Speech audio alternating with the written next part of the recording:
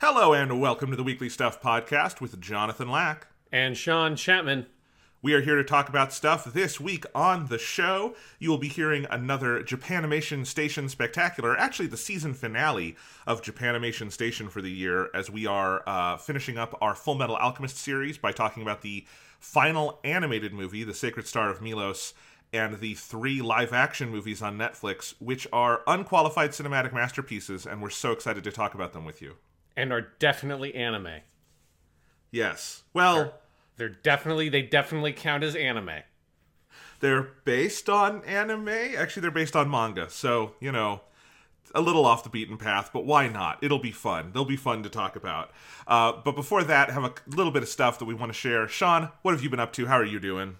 I'm doing pretty good. The main thing I've been doing, and I know that you've played a little bit of this also, is the Modern Warfare 2 Here We Go Again campaign is playable. They've done a weird thing where if you pre-order the game, the campaign is available like 1 week before the rest of the game comes out.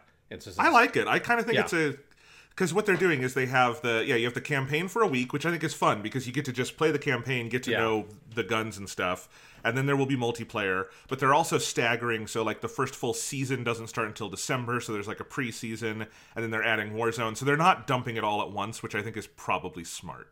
Yes. So that means that if you've pre-ordered the game, you can play the campaign now. And so I think I'm actually pretty close to the end. You know, it's a Call of Duty campaign, so it's not super long. But I think it's very good so far in the same way. It is very like the last one. It is good in that it is a really well-designed thing to play. The levels are good. It's got a lot of interesting concepts for every level tends to have a unique kind of gimmick or something, some kind of gameplay mechanic that they put in there that's fun. But the story is the stupidest shit you have ever seen in your entire life. Even stupider, I would say, than the last one. But in a way that I can almost get more behind it with just how incredibly dumb it is. Like, that's how there have been some lines of dialogue that might be some of the stupidest dialogue I've ever heard in my entire fucking life that I've heard playing this campaign. And yeah, that's my overall review. It is incredibly dumb in a story sense, but it is very fun to play.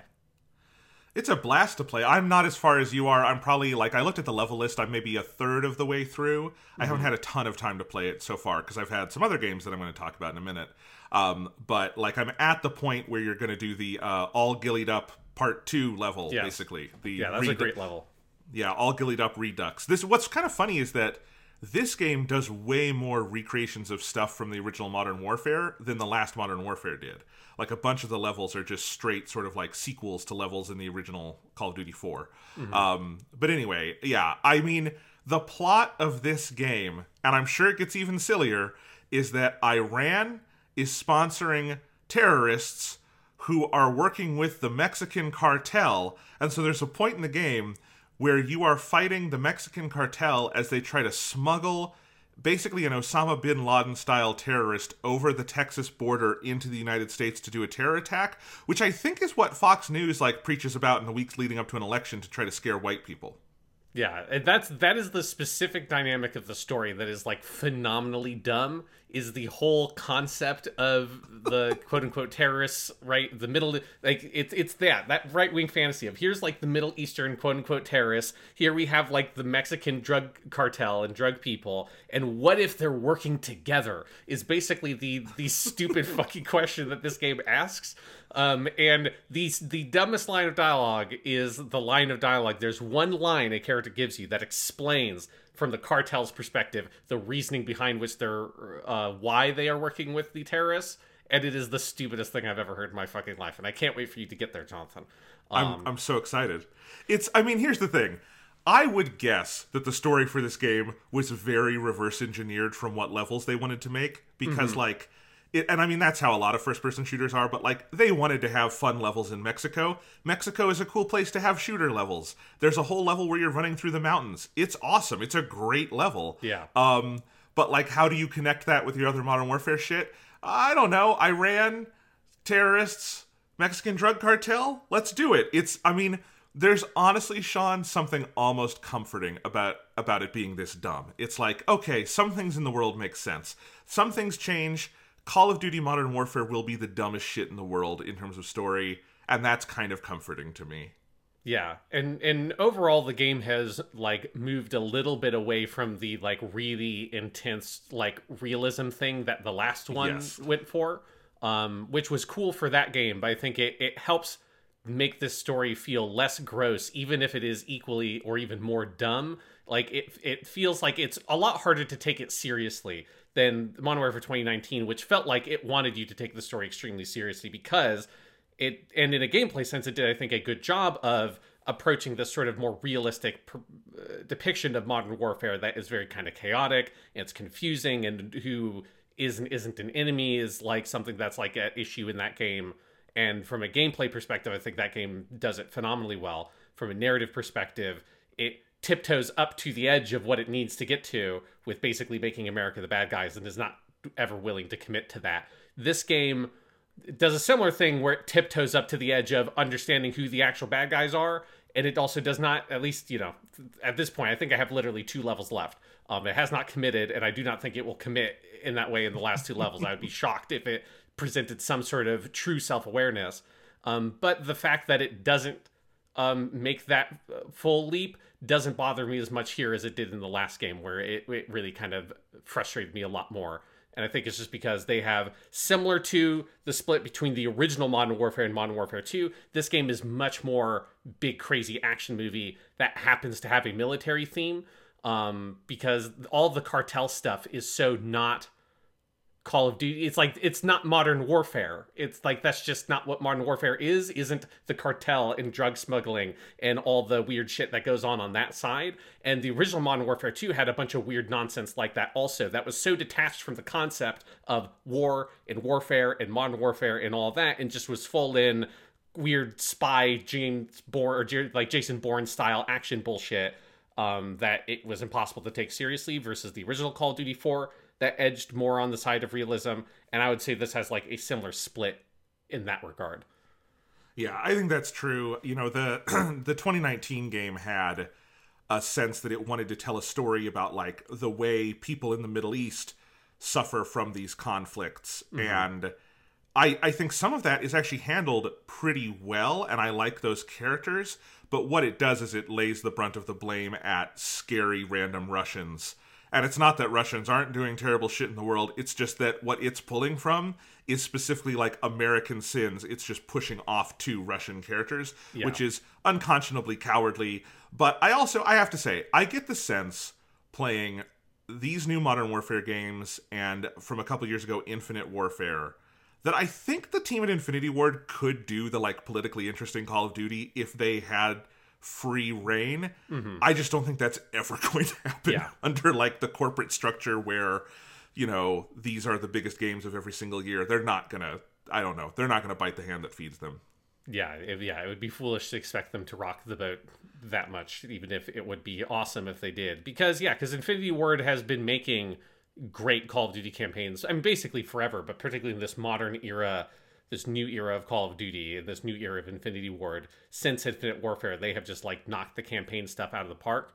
And this game has a lot of that Infinite Warfare feel to me, of every level really feels like it's designed around a core concept, which is fairly true of the last one as well. But this pushes it even further, where there are a crazy number of like bespoke gameplay mechanics that only manifest basically at a single level, and then they move on to do something else in the next level. And that trend continues throughout the whole game. I think literally every single level has had something like that. Some of them are really huge and dominate the entire level. Some of them are smaller mechanics that are, you know, more kind of support the more standard, you know, stop and pop Call of Duty shooter gameplay stuff. But every level has something. There's no just like, here's just another Call of Duty campaign level. That I felt like when I played the Treyarch campaigns, they tend to have that kind of, this is just like another Call of Duty level, this is another Call of Duty level. All these levels feel very distinctive. Yeah, absolutely. It's also quite the graphical leap. I think we saw that a little bit in the beta, but like the campaign is obviously going to be even more bespoke than any multiplayer levels, and it looks really good. Like it's just there's a lot of really great just assets and animations and lighting and all sorts of things. I'm playing it, 1080p on my gaming monitor, and it looks great in that form. I'm sure 4K with HDR, it looks great in that form, but yeah, and it runs great. It's very good. Yeah, and it has all the stuff you expect from these games in terms of like the sound design is still phenomenal, all the animation work is incredible, like the modeling on the firearms and stuff, and just like the reload animations and the finicky mechanical nature of the firearms is very well realized and is interesting. It does stuff that like are really interesting little details, like if you interrupt your reload animation by sprinting, instead of it just sort of like resetting the animation to the beginning, if you have like, say like you drop the magazine out of your rifle or whatever in the middle of that reload animation, and then you start running before the character has put a new magazine in, the model of the gun will continue to not have a magazine in it until you stop and resume that reload animation, rather than it just resetting and like magically the magazine is back in the gun, then you stop and then you recycle the whole animation from the top. There's lots of really good little attention to detail pieces like that the last game had lots of, and using that as foundation, this game pushes even further. And there's something about that finicky nature of the game, that detail-oriented nature of the game that I really enjoy. Yeah, it's fantastic. I am so excited for when the full multiplayer suite launches, because God, I just need it. My brother and I have been playing around in the last Modern Warfare. I did get it to work again on my Xbox. I think I told the story of I had to download the whole thing, I had to transfer it, blah, blah, blah. Though we've been having fun playing some of that, and it's just like, I can't wait, because the little improvements that we saw just from the beta, I'm like missing going back and playing the 2019 one. So this is going to be good. I'm excited. Other games I've been playing, I have two others I want to talk about briefly. One is another big sequel from this month, which is the new Mario and Rabbids game. It's Mario plus Rabbids Sparks of Hope, which is on Switch. This was honestly one of my most anticipated games of the year, because I loved the first one, Kingdom Battle, which was an early... We're at the point in the Switch's life cycle where we're getting sequels to all the early Switch games. So we've got Breath of the Wild 2 coming out, we had Splatoon 3, we've got this, we've got Bayonetta 3. I guess Bayonetta 2 was a Wii game, or Wii U game, but no one played it on the Wii U, so it's a Switch game. But anyway... And I don't have a ton to say yet because I want to play more of it, but from what I've seen so far, this is much less of an iterative sequel than it is kind of a transformational sequel, and I think that has surprised me. It's a very different game. Like, the core gameplay is still a XCOM-inspired tactics game with Mario and the Rabbids, which is a ridiculous sentence to say, but I love it. I love that I can say that. And so the basics are there, but they've just added a lot onto that.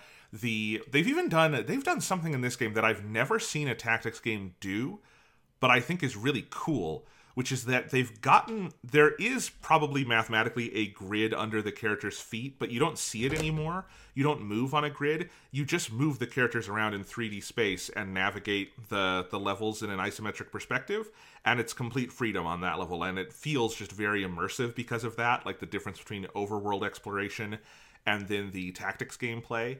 And then they've added a bunch of things to the tactics gameplay. The titular Sparks of Hope are new little stars you get. This whole game is very Mario Galaxy inspired.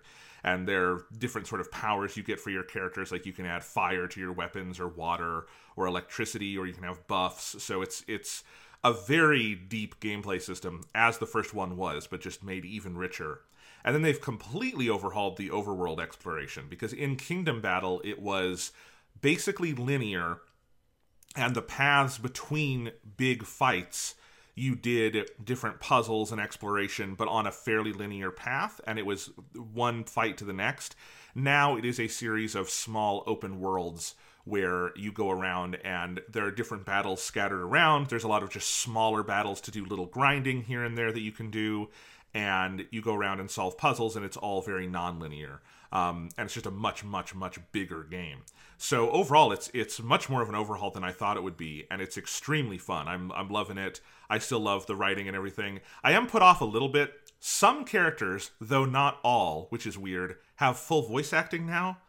Huh. And like your robot Beepo, which kind of makes sense because he's sort of like the main like voice of reason in the game who goes around and gives exposition. But like, he has full voice acting. There's another AI lady who shows up. Once in a while, some other characters do, but a lot of them are still silent. They didn't make Mario and Luigi and Peach talk full-time, because that'd be weird. But like the Rabbid versions, like Rabbid Peach, Rabbid Luigi, they all do have human voices now who say things. Not full voice acting, but enough things that it throws me off. Because I liked when Rabid Peach was just making weird, funny noises, and now, like, she'll say things like a human person, and that's weird to me. There's a setting to turn the voices off entirely, or you can turn it down in, like, the volume menu, but then you don't get, like, Mario going, woohoo! I wish I could just turn off the human voices, because it's freaking me out a little bit. Wait, but isn't woohoo? Isn't that a human voice? Are you saying that, but you know what I mean? Not a human voice? But like Mario's just saying random mascot shit. No, I mean like the parts where they're like, talking like people, not like video game mascots. Okay. No. Otherwise, great game. If you liked the first one, you'll like this one. One thing I was surprised, it's not that, I think, inviting maybe to newcomers. Like, you'll pick it up, but it doesn't really tutorialize the elements that were there in Kingdom Battle. It tutorializes the new stuff. So, I'm kicking into, like, a lot of my instincts and things I learned from that game. If you've played any kind of XCOM-style tactics game, you'll be fine. But, like, it is... Just know that, like, the onboarding might be a little steep, because I think it, like, expects you've played Kingdom Battle, which I'm fine with, but there you go. Mm-hmm. Yeah, the game gets you into gameplay very, very fast, which I appreciate for this kind of thing. The game I really want to talk about this week, though, Sean... I did not expect to be playing this, but I heard about it, and I thought it looked cool, and it was free. There's a new Marvel card game on iOS and Android called Marvel Snap. Have you heard about this? I've heard about it, but I know nothing about it other than that it exists. Well, it's made by the guy who directed Hearthstone. And it is the guy who directed Hearthstone, I'm forgetting his name, but he left Blizzard at a certain point. And this is his new studio's first game. And it is a card game largely in the vein of something like Hearthstone, in that it's a digital card game that could not exist in reality, right? Mm-hmm. It's not like a game you could print the cards out and play yourself. But it is absolutely fucking ingenious. It is like the best of this kind of thing I've ever played. I love it to death.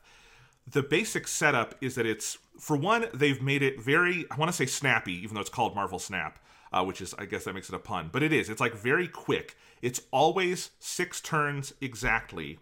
And it is 6 turns with this very, like, rigid system that has a lot of strategy to it, but keeps it moving very quickly and stops you. Like, I think Hearthstone has gotten to a point where if you're not a weird pro-level gamer, that, like, people will just play turns go on forever and that kind of thing, right? Mm-hmm. Which is the fate of a lot of these kinds of games. Marvel Snap is really made to not do that. So you have, all the cards are based on Marvel characters, obviously, and the art is very cool. And one nice thing is that it is a free-to-play game, but all the paid progression stuff is just for, like, card aesthetics. It's not for, like, pay to win kind of thing. So you will not feel pressured, I don't think, to, like, spend a bunch of money on it. Although the visual upgrades are nice and fun, but you also get a bunch of them through the normal course of play. So I have not felt like I need to spend anything. But the basic setup is you have 6 turns, and there are 3 zones on the board where you play cards. And the turns happen simultaneously. So you and your opponent both lay down cards without seeing the other person's. And then you turn them over and you see what effects happen. And there's you're basically trying to own and have more points, more power points at each of these 3 locations. And whoever has, best out of 3, 2 out of 3, 3 out of 3 of those locations wins. But each location also has a randomized condition, and they come out in the order of turn 1, you see the condition of zone 1, turn 2, you see zone 2, turn 3, you see zone 3. But you can play on any of those locations at any time. And those randomized conditions, there's tons of them, but you get to know them and you get to know different strategies around them. And it keeps it, like, it's extremely simple to learn. Like, the tutorial onboarding is only 2, like, fake games you play, and it's very easy to learn. But there is such incredible strategy to it. And because it moves so fast, each match is, like, less than 5 minutes. It's extremely quick, extremely snappy. It's so much fun. I have not been able to pull myself off my fucking phone playing this game. It's crazy. And also, I'm loving it because I have found a game I am really fucking good at, because I have played dozens and dozens of matches, and I've only lost 3 times total. It's Nice. like the most dominant I have ever been in an online game, and I feel very good about that. So, you guys play too. See if you're that good. I will say, I think a lot of people have maybe missed the point of you have to get 3 zones. Don't just put all your shit into 1. That's the rookie mistake I keep seeing.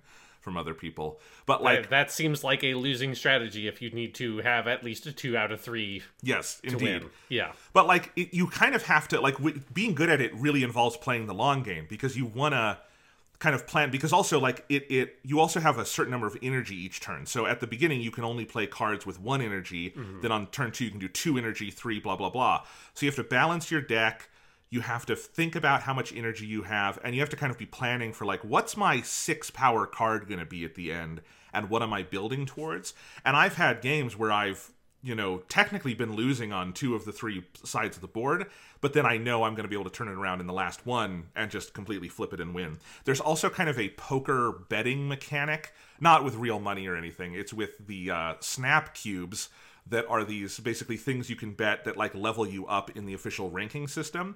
And if you think you're going to win, you can kind of like double down your bet, and the other player could choose to double down, or you can also retreat from the battle earlier if you don't want to lose some extra cubes.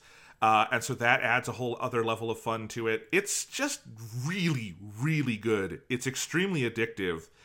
But again, it's not like you have to pay to like play extra games a day or anything like that. It really is, the progression is like extra card visuals, because you unlock lots of cards through the basics of play. Also, there's not like a crazy number of cards in the game. You will, after a little while of playing, you will know all the cards basically. And so you know what's coming from the other player as well. And so the deck building and everything does not feel overwhelming in any way. And I like that about it as well. Like, I was telling my brother Thomas about this game, and he said, well, how long before you get decent cards to play with? I'm like, right away. You have a good deck right away, you'll be able to win. Because it is a little bit less about, like, having great cards in your deck than exploiting the situations as they unfold during the match. Yeah, you will not hear me talk or boast or, like, not boast, praise mobile games a lot, because I just don't play mobile games that much. This is one that I cannot tear myself away from, and I'm loving it.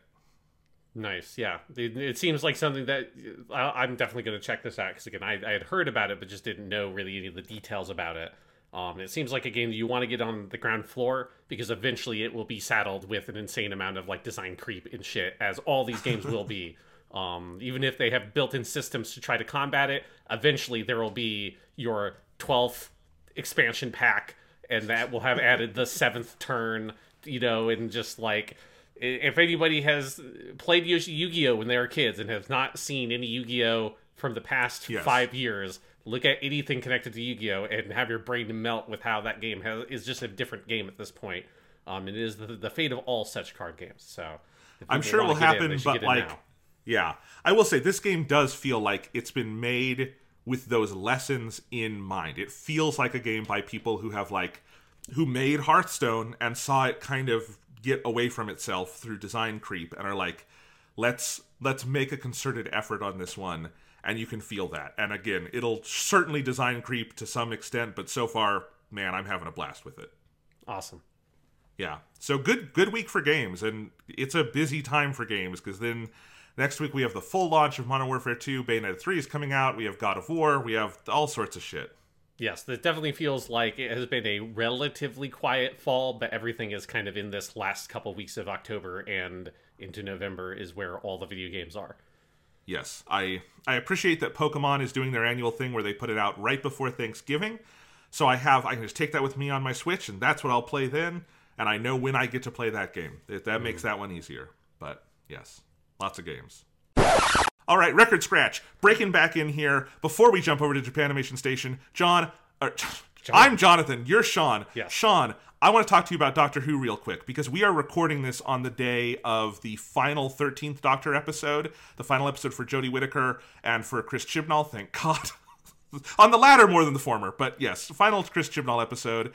And Sean, I have been following this because I've been fascinated with what's coming next, and I had a lot of this leaked for me, and I was looking this up while we were recording earlier stuff, and it was all true, but you didn't know any of this, so I am going to send you the link to the regeneration scene on YouTube. We're going to watch it together. I'll edit this down if we need to, but I want to hear the live reaction, and then I want to talk about the implications of the regeneration scene, because I actually think it's pretty exciting. So there's the link, Sean. Let's do this. Okay, so I've brought the link up. Tell me when I should play. Play now. Okay. We're watching this together. We've got the 13th Doctor. She's in her really ugly TARDIS. God, that's such a bad set. I hadn't thought about that set in a while. She's got regeneration energy coming out of her. She's outside on a cliff. This is the first not in a TARDIS regeneration of the modern era. It always used to happen this way. Yep. She's glowing slightly. It's the only sad thing. I want to know what happens next. She wants to know what happens next. As do we. Right then.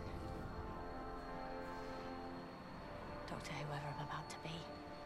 That's a pretty good Doctor Who pun. Doctor whoever I'm about to be. You're it. Tag, you're it. Okay, I actually kind of like that as a line. And now she's regenerating. Big sweeping shot of the cliff. This is a nice scene. Yeah, this is fine so far. She landed the TARDIS very well onto that very small rock. I'm impressed with her piloting. Yes. Now here's where it's about to get weird. Okay, I think I see where this is going. I'm seeing a suit. I'm seeing an overcoat. I'm seeing David Tennant. Okay, yeah. This is really good. I know these teeth. He says, I know these teeth. What? We're getting some whats. We're getting what? Yep. What? What? What? Okay. Doctor's very freaked out. That's how it ends. Okay. David Tennant is the 14th Doctor. Or maybe the 10th again? I don't know. But anyway, this was leaked. I knew this was coming. They've since confirmed some details, Sean. What this will be, they've now finally been able to tell us. Next year, for the 60th anniversary, will be a 3-special season with David Tennant and Catherine Tate. David, and the driving point will be, hey, what is going on here? Why did I regenerate into David Tennant again? And that'll be kind of the driving thing. The premiere is directed by Rachel Talalay. Holy shit. Fuck yeah. Yes. For people who don't know, that's one of the great directors from the Peter Capaldi years. Yes. On Doctor Who, yeah. The great director. So Russell T Davies is back. He's writing all of these. And then the Ncuti Gatwa, the man who has been cast as the next Doctor, I guess, and I'm unsure what the numbering will be, whether they will call David Tennant the 14th, and then Ncuti Gatwa will be 15th. I have to assume that they're going to call Ncuti Gatwa the 14th Doctor, and there will be some timey-wimey bullshit where they will... Yeah, I can't imagine that they're going to have the David Tennant was the 10th and the 14th Doctor, other than in when Doctor Who nerds like to be annoying to each other. Yeah, but however that will work. His first season will air in 2024. They did also put out a little preview of next year's episodes, and you do see Ncuti Gatwa in a shot of that. Maybe that's from the end after he regenerates or something.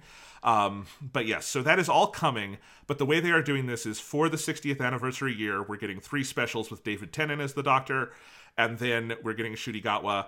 I actually think this is a pretty exciting idea. I like how I assume Russell T Davies wrote the end of that regeneration scene, because this is usually how this is done. Yeah, that's how it's always done. When David Tennant comes back in and says, wait a second, I know these teeth, because of course his first line way back when was, no, new teeth, that's weird. Yeah. So anyway, I think this is a fun idea. Yeah, no, it's it's Doctor Who's in need of a desperate reset, in the sense of just we gotta recenter ourselves with that franchise after the Chris Chibnall years. And yeah, I think having it creates a fun little plot, right, to unravel for your anniversary year. You are in very good hands, because David Tennant obviously knows how to play that character. Russell T Davies obviously knows how to write that character, particularly when David Tennant's playing it. I'm very excited for the new Doctor, Ncuti Gatwa, as well. But I think this seems like a fun thing to be able to look forward to. I think it's probably also canny to try to bring old fans like ourselves and particularly for old fans from the old Russell T Davies years in particular, back into the fold with the show, because they've been bleeding viewers for years on the Chris Chibnall version. So this is a thing that I think can attract a lot of people who fell off of Doctor Who because it got very bad. Bring everybody back home. Be like, hey, it's okay. We're safe here. It's okay. Let's watch some good Doctor Who, and then we'll go off onto a more uncertain but exciting future after that point. Yeah.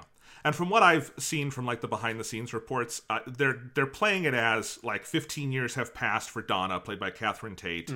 I think that'll be a fun dynamic of like, for her it's been 15 years since seeing the Doctor. For him it's been hundreds of years, Yes. you know, and several lives, and it's a very different situation.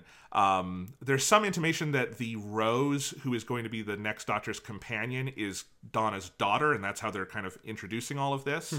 But I think this kind of like chain of events is fun. It seems to me like Russell T Davies has a vision for what to do with it, and that makes me happy. What's with him regenerating his clothes, though? Because they had in that shot the clothes regenerate as well, so you don't have David Tennant starting out in Jodie Whittaker's costume. That disappoints me a little bit. I mean, it's to be fair, like, you couldn't do a... Like, he's not going to have to go find, like, figure out a new look for the Doctor, because he's just going to have That's the 10th true. Doctor look. So I suspect that's just part of, like, the... Not the sense that, that David Tennant is playing the 14th Doctor, but he's somehow playing the 10th Doctor again in some sort of weird way, right? Yeah. I think that is meant to be part of that, the whole aesthetic. It is definitely weird. It's the first time that they have done that. But it means that then Ncuti Gatwa, I guess, will then presumably be in a shitty version of David Tennant's outfit like Matt Smith was for his first story as well. Yes. It's an interesting time. I also was trying to read plot details from this episode. Apparently, they did not address the Timeless Child stuff even once in the finale, which is hilarious. Not I guess that surprised. makes it easier to retcon. But yes, apparently, I think the last time that was brought up was during the Flux season, and Chris Chibnall has completely dropped it in the season special since then. Really hoping Russell T Davies does a little retcon on that one. And otherwise, like, apparently people were complaining a little bit that Jodie Whittaker got a little lost in the mix in this finale because it was a bunch of master timey-wimey bullshit. Yeah, I mean, they had all this shit about, like, here's like 5 companions we're bringing back and all that kind of stuff that I saw in the lead up to it. That They had reeked of the worst of, like, the Chibnall, like, let's just throw 1,000 things at the wall to try to see if anything sticks. And surprisingly to no one, none of it usually does.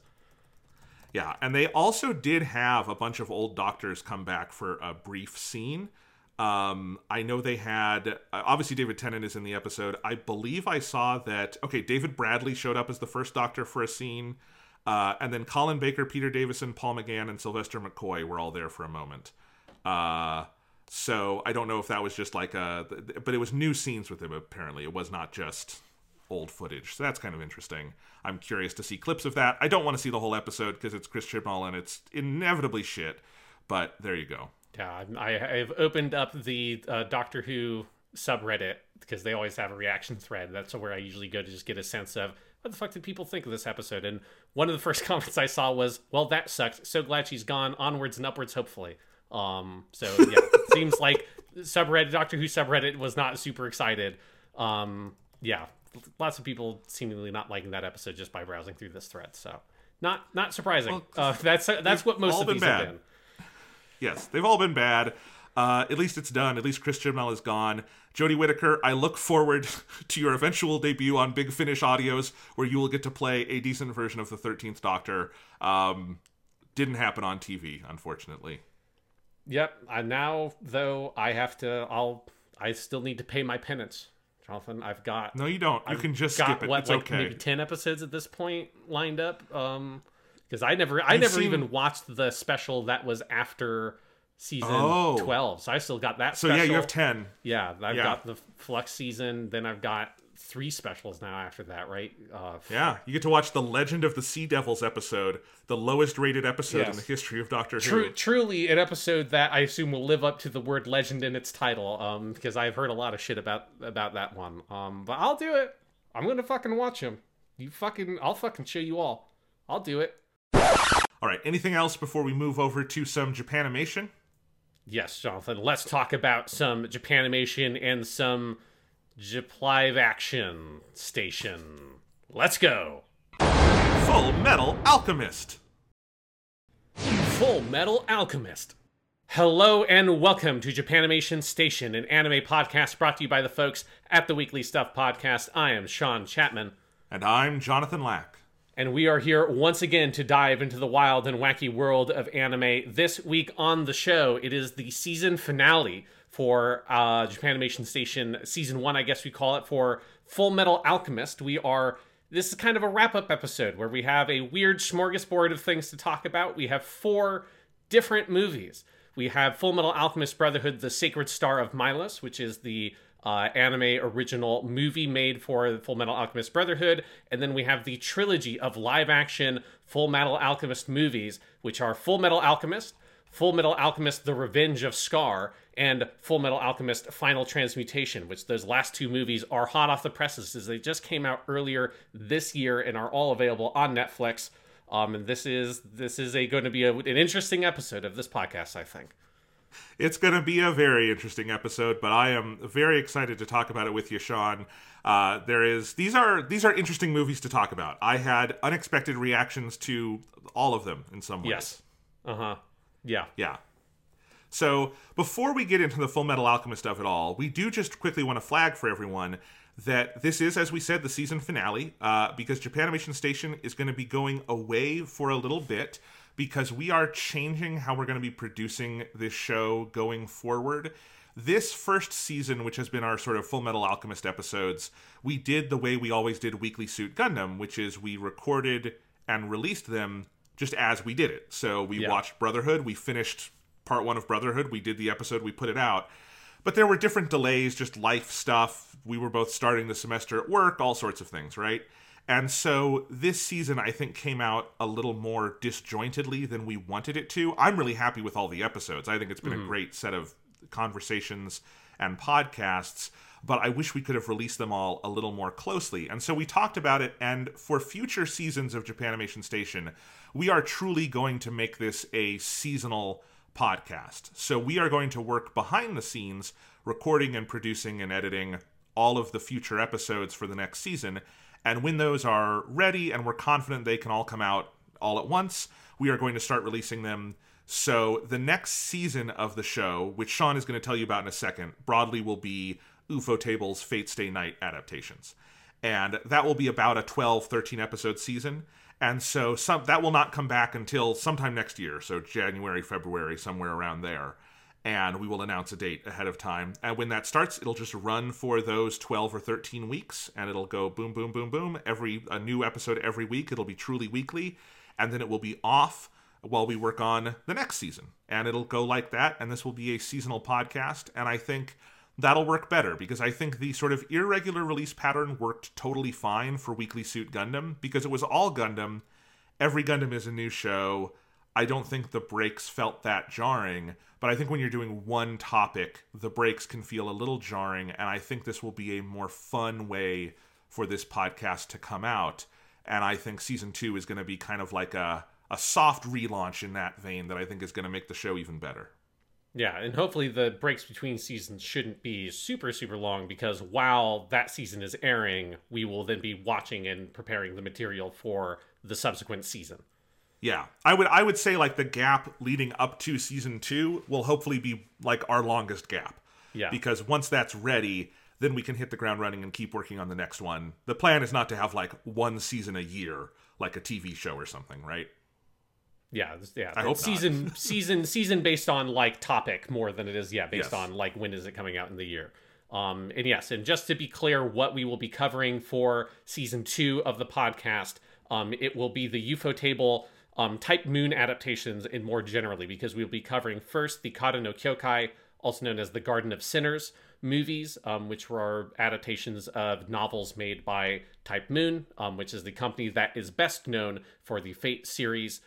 So we'll be covering those first, because Ufotable made those movies first, and they're fantastic. People should check those out. Obviously, because if you're going to listen to the podcast, you should watch those also. But then after that, we'll be covering the Fate Stay Night adaptations, meaning we'll do Fate Zero. Then we'll be doing Fate Stay Night Unlimited Blade Works, the TV adaptation. Make sure you're watching the TV adaptation, because there is a movie of the same name, but that is from a different studio at earlier production. So we're doing, again, the Ufotable stuff. So Fate Zero TV, Fate Stay Night Unlimited Blade Works TV, and then the Fate Stay Night Heaven's Feel movie trilogy. And all of those are made by Ufotable. So that is what we'll be covering in Season 2. And that will definitely be easier for us to prepare than Fullmetal Alchemist, because none of those are like big 50 episode plus shows. All of them are some movies or All the shows are like 2 cores long, so they're about 24 episodes. So Yeah, I'm very excited because I have not seen any of this stuff, but I have wanted to. I'm planning on using some of this material in my dissertation I'm writing, so I think it'll be a very fun and informative season of Japanimation Station. But that's looking to the future. For now, let's finish up this season, Sean, with Fullmetal Alchemist. Do you want to go ahead and take these movies just in chronological order and start with the animated one? sure, yes. Let's talk about Fullmetal Alchemist, the Sacred Star of Milos. I guess how you should pronounce it. This movie is fucking fascinating to me. Yes. Yeah, it's a weird one. So this came out in 2011. It is, like, connected to the Fullmetal Alchemist Brotherhood production, but it is worth noting it's all different people in the top roles. Yes. It's a different director, it's a different writer, it's a different composer, it's a completely 100% different animation style. It's it's got the same cast as Brotherhood, but otherwise, like, this kind of... I mean, the best way to describe this movie, this feels like a Studio Ghibli movie that Ed and Al dropped into. Because that is what it is, like, aspiring to be visually. I have a weird history with this movie. I saw it when it came out in the United States 10 years ago in 2012, and I hated it. I called it one of the worst movies I'd ever seen. So I've had this, like, chip on my shoulder about this movie. Rewatching it now, I like this movie. I kind of like this. I think this is a good movie. I actually like this more than Conqueror of Shambhala. I think this has my favorite animation in any Fullmetal Alchemist production. It's weird as shit. I wouldn't necessarily say, like, if you like Fullmetal Alchemist, you'll like this movie, because it's got almost nothing to do with Fullmetal Alchemist. But it's a fascinating film.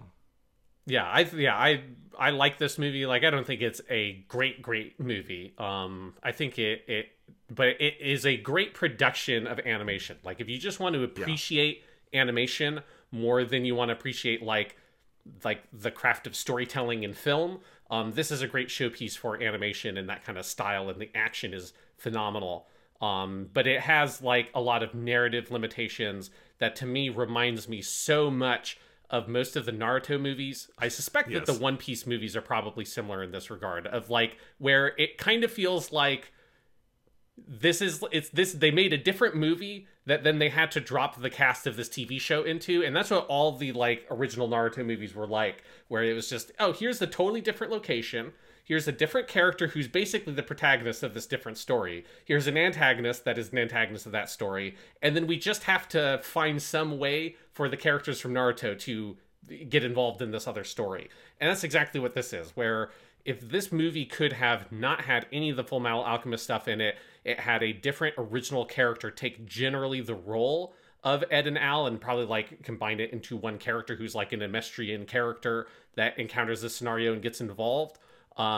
It could be a movie that, one, would be shorter, so it could be only like 90 minutes. This movie is too long. But some of that length is just, like, having to find space for the Fullmetal Alchemist stuff.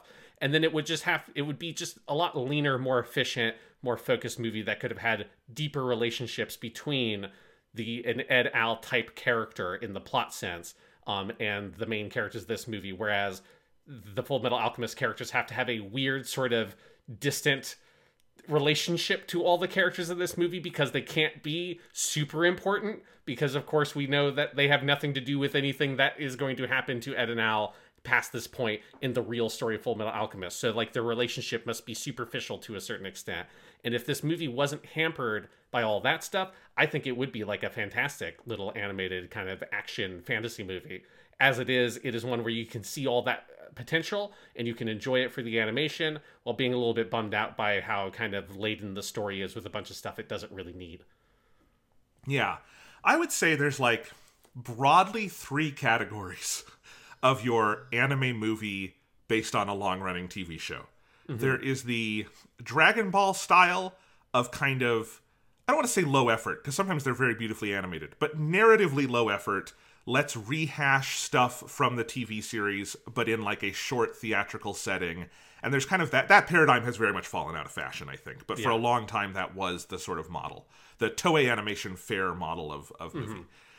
On the complete other side, you have, and this is the rarest kind, is it's just part of the narrative of the show. So you have, like, Kimetsu no Yaiba Mugen Train is the best example of this. Jujutsu Kaisen Zero is a recent example of this. Naruto, like the Boruto movie, I guess, is that, basically, for Naruto. Mm-hmm. and maybe you have the author involved if it's an original story. And then there's kind of the in-between ones, which is we're going to tell a story that could sort of fit into the world and the continuity as we have it, but the characters from the main show have to not be involved that much because they have a role to play elsewhere, and so it's really about original characters. And these can kind of run the gamut of awkwardness. I think some of these kinds of movies can be great. The recent One Piece movies, I would say, and I say recent, the last decade of One Piece movies, since Strong World came out and Eiichiro Oda started co-writing the movies, all of those are the best examples of this, where you have the One Piece character, and this is because this is just how One Piece is structured in the manga, is that Luffy is only sometimes the protagonist of One Piece. The protagonist of One Piece is usually the character of that arc that they are helping out, and so the movies get to borrow that structure and do it in 2 hours instead of 200 episodes, and they're very, very good. The recent One Piece movies are fantastic. The earlier One Piece movies, pre-Strong World, are in the more awkward category of this. Dragon Ball Broly, I think, is a good example of this, where Goku is not the protagonist of that movie, it's Broly, and it's Broly's story, and you can do that easier because Broly isn't an ongoing concern. This movie, I think, is kind of in the awkward middle zone where there's a lot of really inspired stuff. And I don't, dislike the presence of Ed and Al. I love Ed and Al, and I like them here, and this is the best Al has ever looked in animation. I love how Al looks in this movie. So all of that is fun, but it is definitely I do kind of want the version of this movie that just doesn't have to be a Fullmetal Alchemist movie, because there's compelling stuff going on, and it's gnarly, and it's weird, and I like how it's using pieces of this world, but for such a different purpose. Honestly, one movie this reminds me of is One Piece Movie 6, Baron Omatsuri and the Secret Island, which is the one Mamoru Hosoda directed, and is crazy and dark and weird. And when you get to the parts of Secret Star of Milos where they're ripping faces off and stuff like that, it definitely reminds me of Baron Omatsuri, of whoa, you're taking a fairly tame franchise and making it just incredibly grisly. So yeah, it's an interesting film. Yeah, I had a fun time watching the movie, trying to imagine how easy would it be to rewrite this as just a Naruto movie, and it would be so easy. And that was a whole mind game I played in some of the scenes that maybe were a little bit boring and kind of slowed the movie down too much. It's so this would be a tailed beast thing instead of a Philosopher's Stone thing, and it's okay, you could just slot this character here. Okay, yeah. Because yes, it is very much in that model. But it is also, worth putting some emphasis on one thing that a lot of those movies don't typically have, which is this very dramatic shift in the aesthetic. So as I said, Jonathan, this movie has a very kind of Studio Ghibli-esque aesthetic, and that's largely driven by the fact that the character designer and chief animation director of this movie is someone named Kenichi Konishi, who was a key animator and still, has done a lot of key animation stuff since, at Studio Ghibli. So he did key animation for Mononoke Hime or Princess Mononoke. He did key animation work on Spirited Away, on Whisper of the Heart. When Marnie was there, there's so many. This is obviously after this movie came out, but the character designer and animation director on Tale of Princess Kaguya. So he's done lots and lots of work at Studio Ghibli before and since. He did key animation work on Porco Rosso. He also did a lot of work on some of Satoshi Kon's movies like Tokyo Godfathers. He was the animation director on. So a really, really talented animator, animation director, character designer, who's done lots of great stuff, even outside of the realm of Studio Ghibli stuff also. But that is clearly where this is coming from, because it is it's not just trying to ape Studio Ghibli. It feels authentically in that realm of aesthetics. It is doing such a good job of evoking that style because it's got a legit Studio Ghibli person there working on it. And so the movie has a gorgeous look. Another interesting name I saw pop up in this one that is very early in his career, before a lot of the stuff people would know for him nowadays, but Shingo Natsume, who would probably maybe best known now as the maker of Space Dandy and the director for the first season of One Punch Man. He was the unit director on this movie, and when I saw that name pop, I'm like, oh shit, this dude is a really in-demand name in modern anime, particularly since One Punch Man, which is just one of the best animated seasons of TV you will ever see. There are some cuts in this movie that you could just drop into One Punch Man. That's what they feel like. There's a shot near the end where your hero, Julia, is about to get killed, and then she gets pulled down, and Ed comes in with this punch that gets all distorted, and I'm like, that feels like just a scene from One Punch Man.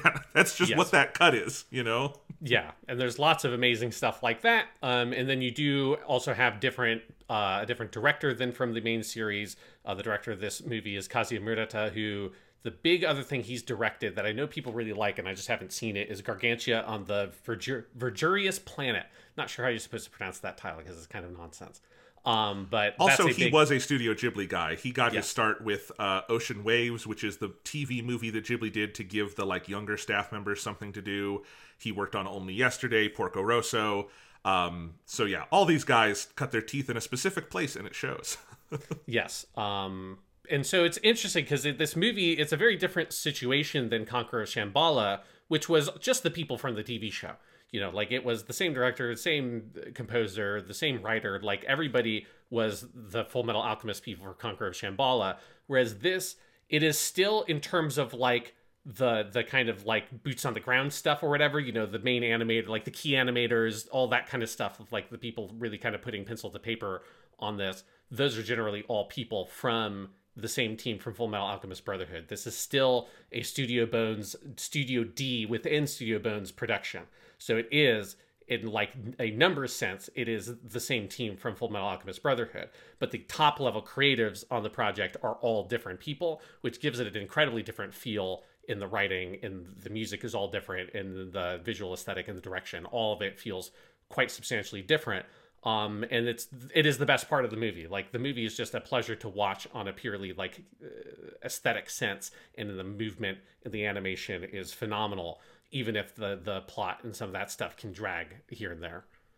Yeah, I mean, aesthetically, the Ghibli production, this is specifically clearly most like pulling from, and I think because the people who worked on it, like, you know, Konishi would have just rolled off this movie, is Ponyo. And if you've seen, like, I have a theory that I'm working on that Ponyo is like the most epochal production of like the last 20 years, because just so many things have started looking like Ponyo, like in its wake, like, because that's the movie where Miyazaki really overhauls his art style, and everyone around, and just the whole Ghibli like production method changes, where you now have these extremely rounded, bulbous designs. The way color is used to look a lot more like almost pastel-like and like kind of richer, and just all of those sort of innovations that are in Ponyo. That, I mean, then you see that trickling onto TV with stuff like shows we've talked with Gundam, like G-Reco very much is in that vein.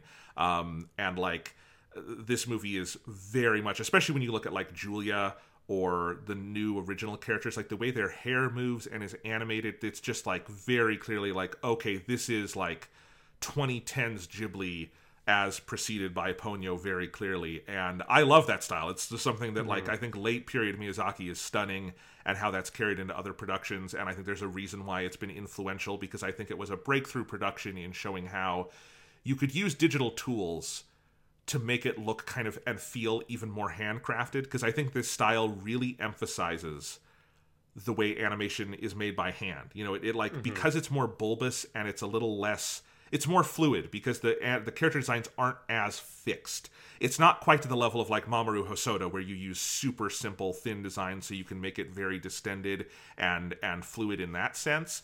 But it is more like the way they move just feels more animated, for lack of a better term. And I think you see that here. And it's fun with the redesigns of characters from Arakawa's manga, who this is the furthest they've looked from the manga, but I also think maybe the best they've looked in animation, because it's such a clear, active interpretation of the art, almost in a way that I would say like Kimetsu no Yaiba, I feel like, isn't exactly one-to-one the manga, but its interpretation just feels like it gets something of the essence. And I think Al here really shows that, because Al is still a hard character to keep on model in any animation production. But in this movie, the redesign they've given him at once feels a lot closer to the spirit of Al in the manga than I think either of the other anime get, in terms of the detail and expression of his body and face. But also, like, because of the kind of natural fluidity of the style, when things shift a little bit, I don't feel like, oh god, Al is off model like I do every 10 seconds in Brotherhood. I feel like they're doing something interesting here. Yeah, and that it gets across a thing that the manga is able to do, where the manga is able to very fluidly or like fluidly in the sense of that because you don't have anything in between, you're just getting still images. It doesn't feel off at all when in one shot Al in the manga will be incredibly deformed in like a chibi version or whatever. And like with intention, Arakawa has completely radically changed the way that he visually looks for a gag or whatever. But that's for a single panel or in the background of an image or something like that where it doesn't distract you. Whereas sometimes in the anime, when they would do that, it doesn't flow as naturally. Whereas here, they don't really do a sort of super deformed chibi aesthetic at any point, but they do have characters like look and their like physical proportions shift and do things like that in order to express emotion or to fit the scene in different ways. And I think that Al is definitely the character that benefits from that he is able to physically express emotion and stuff like that while still being like, to your brain, you understand he's just like a suit of metal armor, but you're seeing it be emotive in an expressive way through the style of the animation in a similar way that in the manga, when those transformations happen and he's drawn a chibi style or whatever, you understand that in a real sense, that character has not suddenly become 2 feet tall. You understand that it's just expressing that in an artistic aesthetic. And this is able to do that in an animated form differently, but very efficiently. Yeah, I love the way Ed looks too. They've done this thing with his eyes, where Ed's eyes have always been drawn as a black iris in the middle and then yellow around that, as like the kind of what would be white space in normal eyes, like human eyes. And what they do in this movie is they make it this mixture of yellow and green that is so striking and looks so, and like gives him so much expressionality. Like that's the thing about this movie that maybe blows me away more than anything else is the color setting and the color work. Mm-hmm. And that is like, if I'm bringing back to Ponyo, that's the biggest breakthrough of Ponyo as a movie, is I think what it was able to do with color, and like I think probably the ultimate breakthrough of anime in terms of like HD digital color. You know, you're not using physical paints anymore, you're doing it in the computer, but it found a way to make those colors feel so alive. And I think in the last 10 years you've seen at all levels of anime, you know, if you think about like Gundam Seed and the colors in that versus, you know, colors in what's airing right now, Witch from Mercury, just the technology has come such a long way. And this to me is that moment for Fullmetal Alchemist of like, oh, the colors in this are so beautiful, oh my god.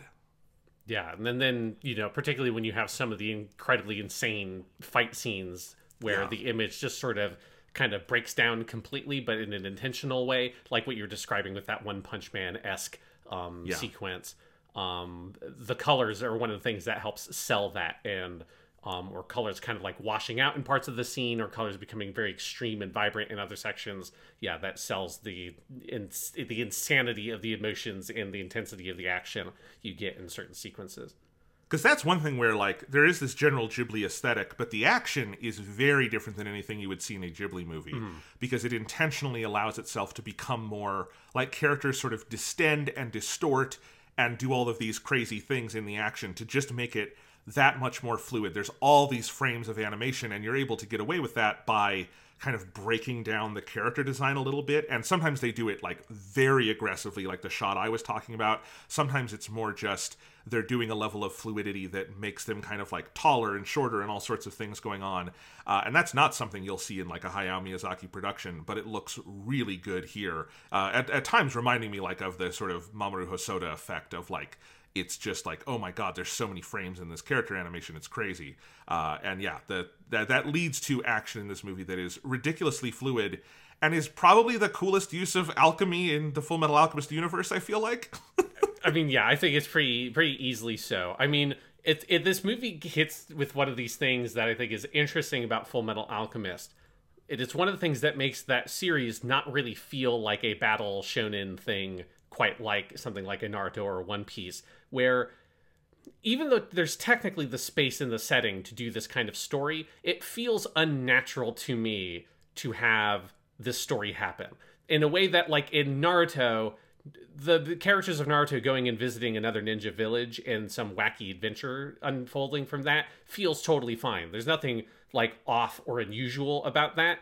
It's very easy to suspend your disbelief and be like, oh, this was just another one of the ninja missions, because the framework of the series is partially, hey, there's a bunch of crazy ninjas out there and everyone's got their own ninjutsu, and a part of the vehicle of that kind of franchise is who's going to be the next crazy character you see and whatever their crazy ability is going to be like. You know, Dragon Ball has the same element with like all the weird martial artists and aliens and stuff that have all their weird super techniques and special moves.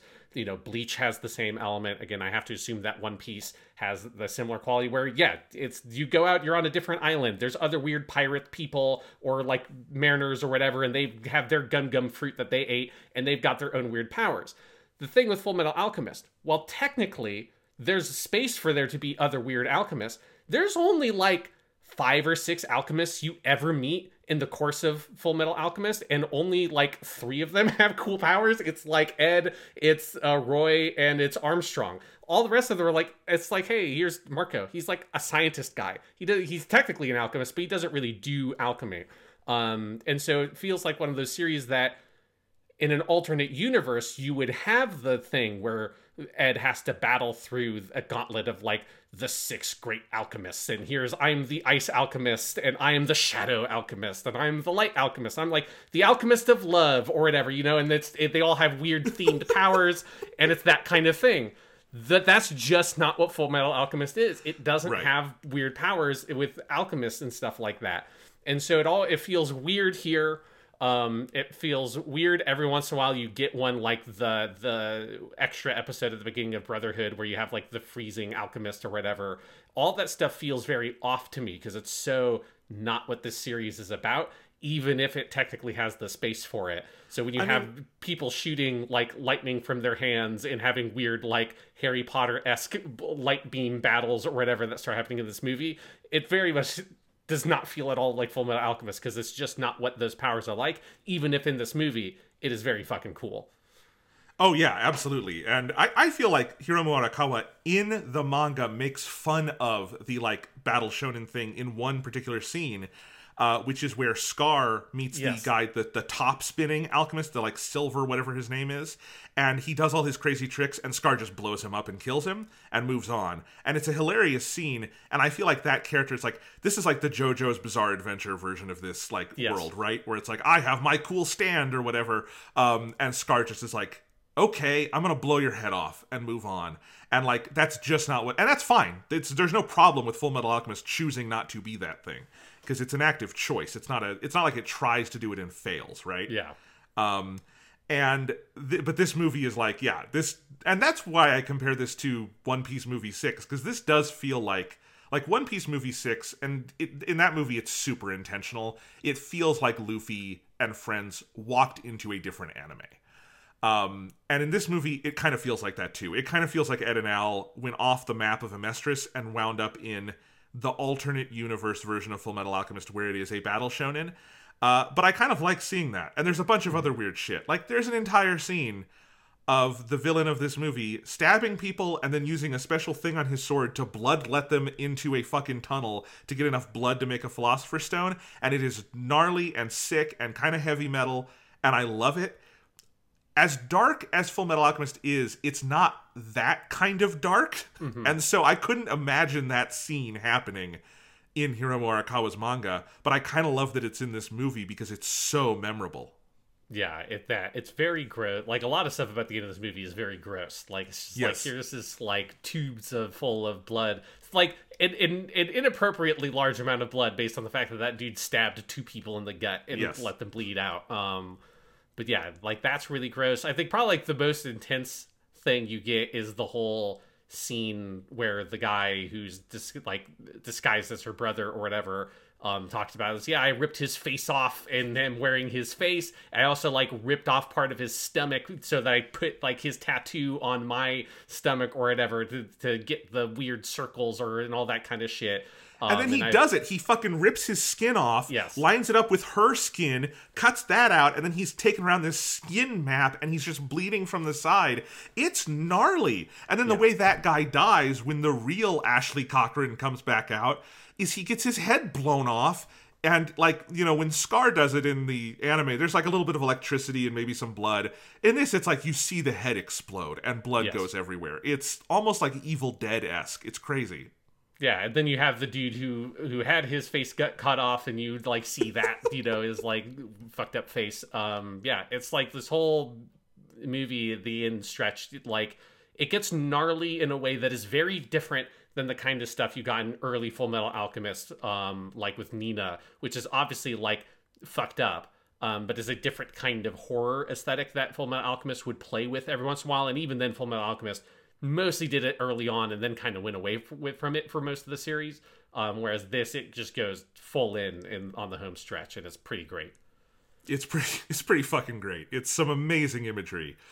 I mean, so the main story of this movie, I think it goes back and forth, because I think the setting of this idea of this big valley and this city that's way above it and the people who live down below, one, it's just a great visual metaphor for like what the movie's about, of that you have the people living down at the bottom of this valley and you have the town up here and they're between two countries. I love all of that stuff, and I think as a setting it's really cool.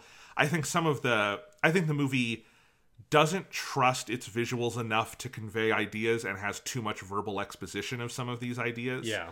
And it gets convoluted in, like, what is the star and what is the backstory. There's a weird nod. I don't know if it's intentionally a nod, but it feels like a nod to Fullmetal Alchemist 03 with the city under the city that, like, was turned into a stone and blah, blah, blah. But, you know, in general, I still like the characters. I like the environment. Like, it moves along well enough, even if there are parts where it gets a little bogged down because the politics of it are so heavy, and then having to, like, tie it back into the world of Fullmetal Alchemist is an extra layer they have to consider. But that bothered me when I saw this originally. It didn't bother me much this time. Because you know what? Even if they're talking too much, I can look at the pretty animation. Yeah, I mean, it's just that thing where it feels like it's a shame because you can feel how much better the movie could be if it didn't have to deal with some of this stuff, you know? If it didn't have to randomly cut away to, like, Roy Mustang on a train every once in a while because he has to technically be in the movie, and he does even get, like, I just assumed they were setting him up for, like, a Piccolo moment from one of the Dragon Ball movies, or from all the Dragon Ball movies. And it feels like that's what they want, but there's not really a space for him to have a really good Piccolo moment because, again, this is not really a battle. You know, there isn't, like, the three goofy henchmen, and I'm, like, the big muscular henchman, and I'm, like, the really fast leggy henchman. I'm the one with the crazy psychic powers. There aren't those guys for him to show up and just, like, light one of them on fire and have this cool Piccolo moment. So all that element of the Full Metal Alchemist-iness of it, like, it adds probably, like, a solid 20 minutes onto the movie that the movie just doesn't need. If it could just have a different character that, like, literally, like, all made the setting stuff more or less the same, and just have an original character who's a soldier for that other side come in and you know, I think this movie desperately wants to have a character that's in the basic plot role of Ed and Al, but has some sort of romance subplot with Julia. Like, that is the thing the movie is, like, asking to be able to have. It gestures towards it with Al, which is, like, weird and funny and dumb. You know, yes. It's just like, because you know it doesn't go anywhere, and it can't go anywhere, and it can't really mean really anything for this movie. And it really wants to have some sort of bittersweet ending where there was some sort of romance kindled, but that this guy must go back to his country in the stalemate, and her brother goes back to his country. Like, all of those pieces are really great. But one side of it, the Ed and Al and the Full Metal Alchemist character sides, must be weirdly distant from everything else, and has to have all this additional material thrown in with, like, oh, we have to write in a scene for Winry to come in and fix Ed's automail and stuff like that. And all that stuff works okay for the movie, but it doesn't work in the movie's, like, ultimate best interest from some sort of hypothetical perfect version of it that just didn't have to deal with any of that stuff at all. Yeah, no, totally. There is a more powerful version of this ending where it is Casablanca, right? Mm-hmm. And they have to go their separate ways, and it's sad and, like, bittersweet. And yeah, you want your Ed to be Humphrey Bogart in this movie, but he can't fully be Humphrey Bogart because he has to be Edward Elric at a certain point, and he has to get back on the, like, you know, roughly this movie can happen in the Full Metal Alchemist, like, continuity because there's space. They've said, like, where it would roughly fall, but, like, because of that, he has to go get back on that, you know, narrative path. I did with Al's, like, flirtation with Julia. I was hoping they would do a post-credits scene where, like, this is, like, after the events of Brotherhood, and you see Al, like, say goodbye to May on a train, and then he goes back here, and he goes back to Julia, and they, like, embrace each other and kiss, and he's in his human body and everything, and they just completely fuck with your sense of what Al did at the end of the show, and he went back here and got together with Julia. I like to imagine that Al, starts doing the thing where like he lives a double life and he's married to May in Shing and he's married to Julia here at Table City, and neither of them know the other exists. It's like, no, I just travel around the world studying different kinds of alchemy and stuff. That's just why I'm not home for months at a time. It's totally not that I have like another wife and child over there on the other side of the country. It's just don't ask too many questions about it. I think it seems totally in character for Alphonse Elric to have a secret second family. Exactly. It's the quiet ones that you'd never expect. Those are the fuckers that do it, Yeah. Well, if they never find out, who's really hurt?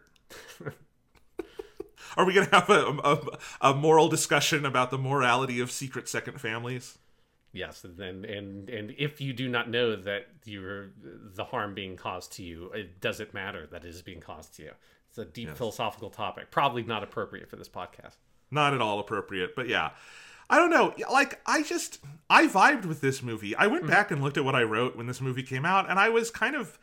Some of it, I have to wonder if, like, the presentation of this movie was just subpar when I originally saw it, because it was one of Funimation's early theatrical runs. This would have been the early days of digital, like, projection. I wonder if, like, I'm probably seeing it like a better resolution now than it was projected at then.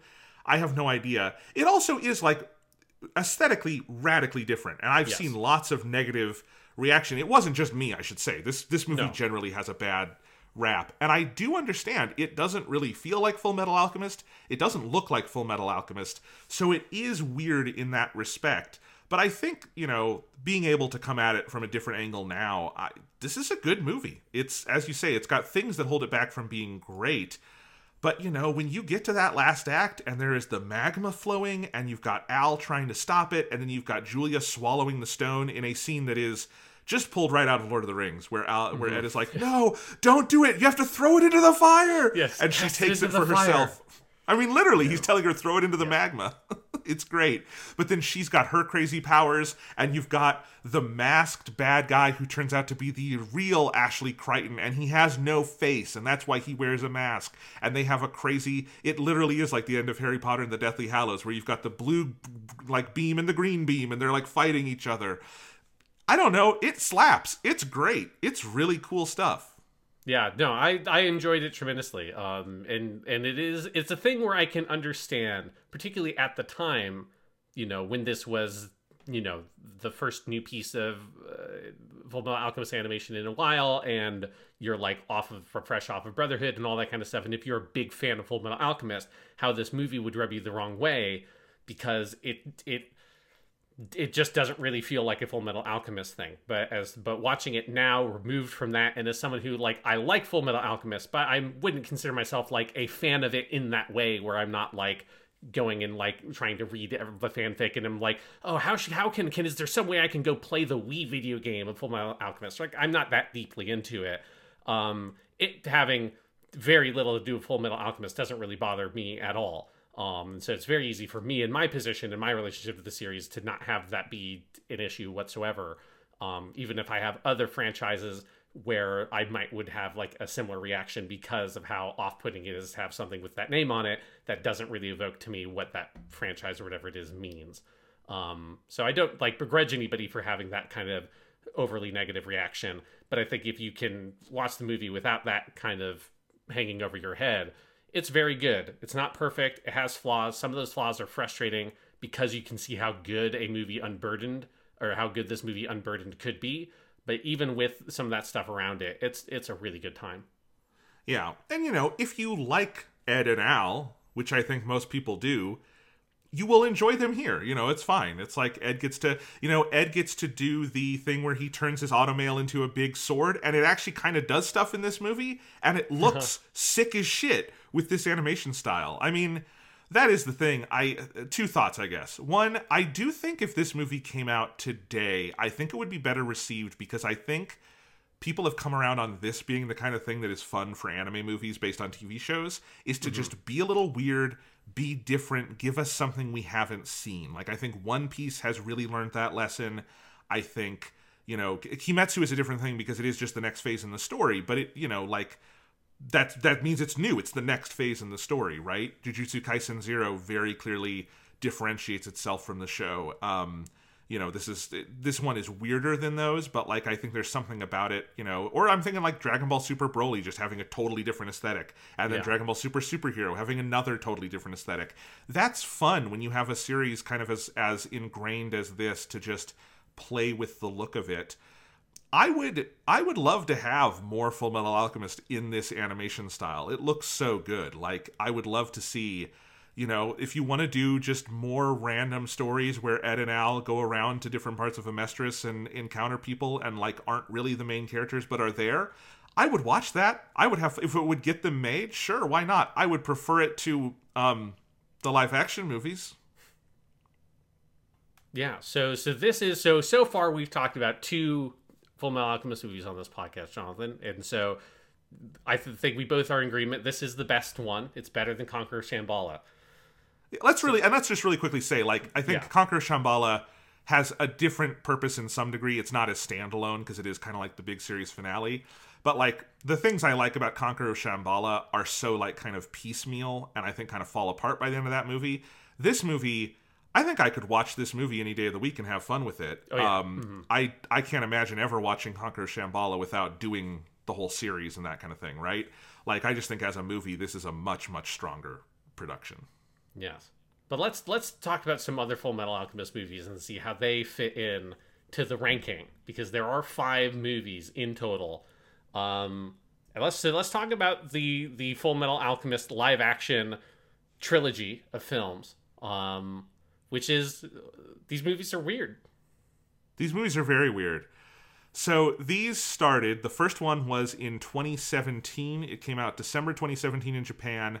Came out, I think, a little later, maybe 2018, on Netflix in the United States. All of these are directed by Fumihiko Sori.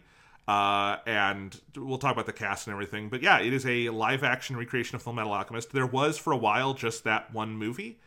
And then I think probably because of pandemic delays and everything, they did eventually produce I think it's better to say a 2-part sequel than like 2 more movies, because they produced sort of these 2 other films that in Japan came out like in theaters a couple months apart. This is something that happens with live action movies in Japan. You see this every so often.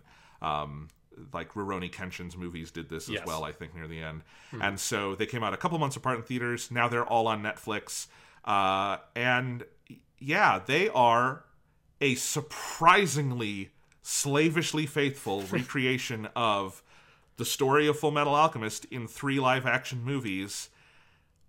They're not good, and they're only sometimes interesting, but I am excited to talk about them.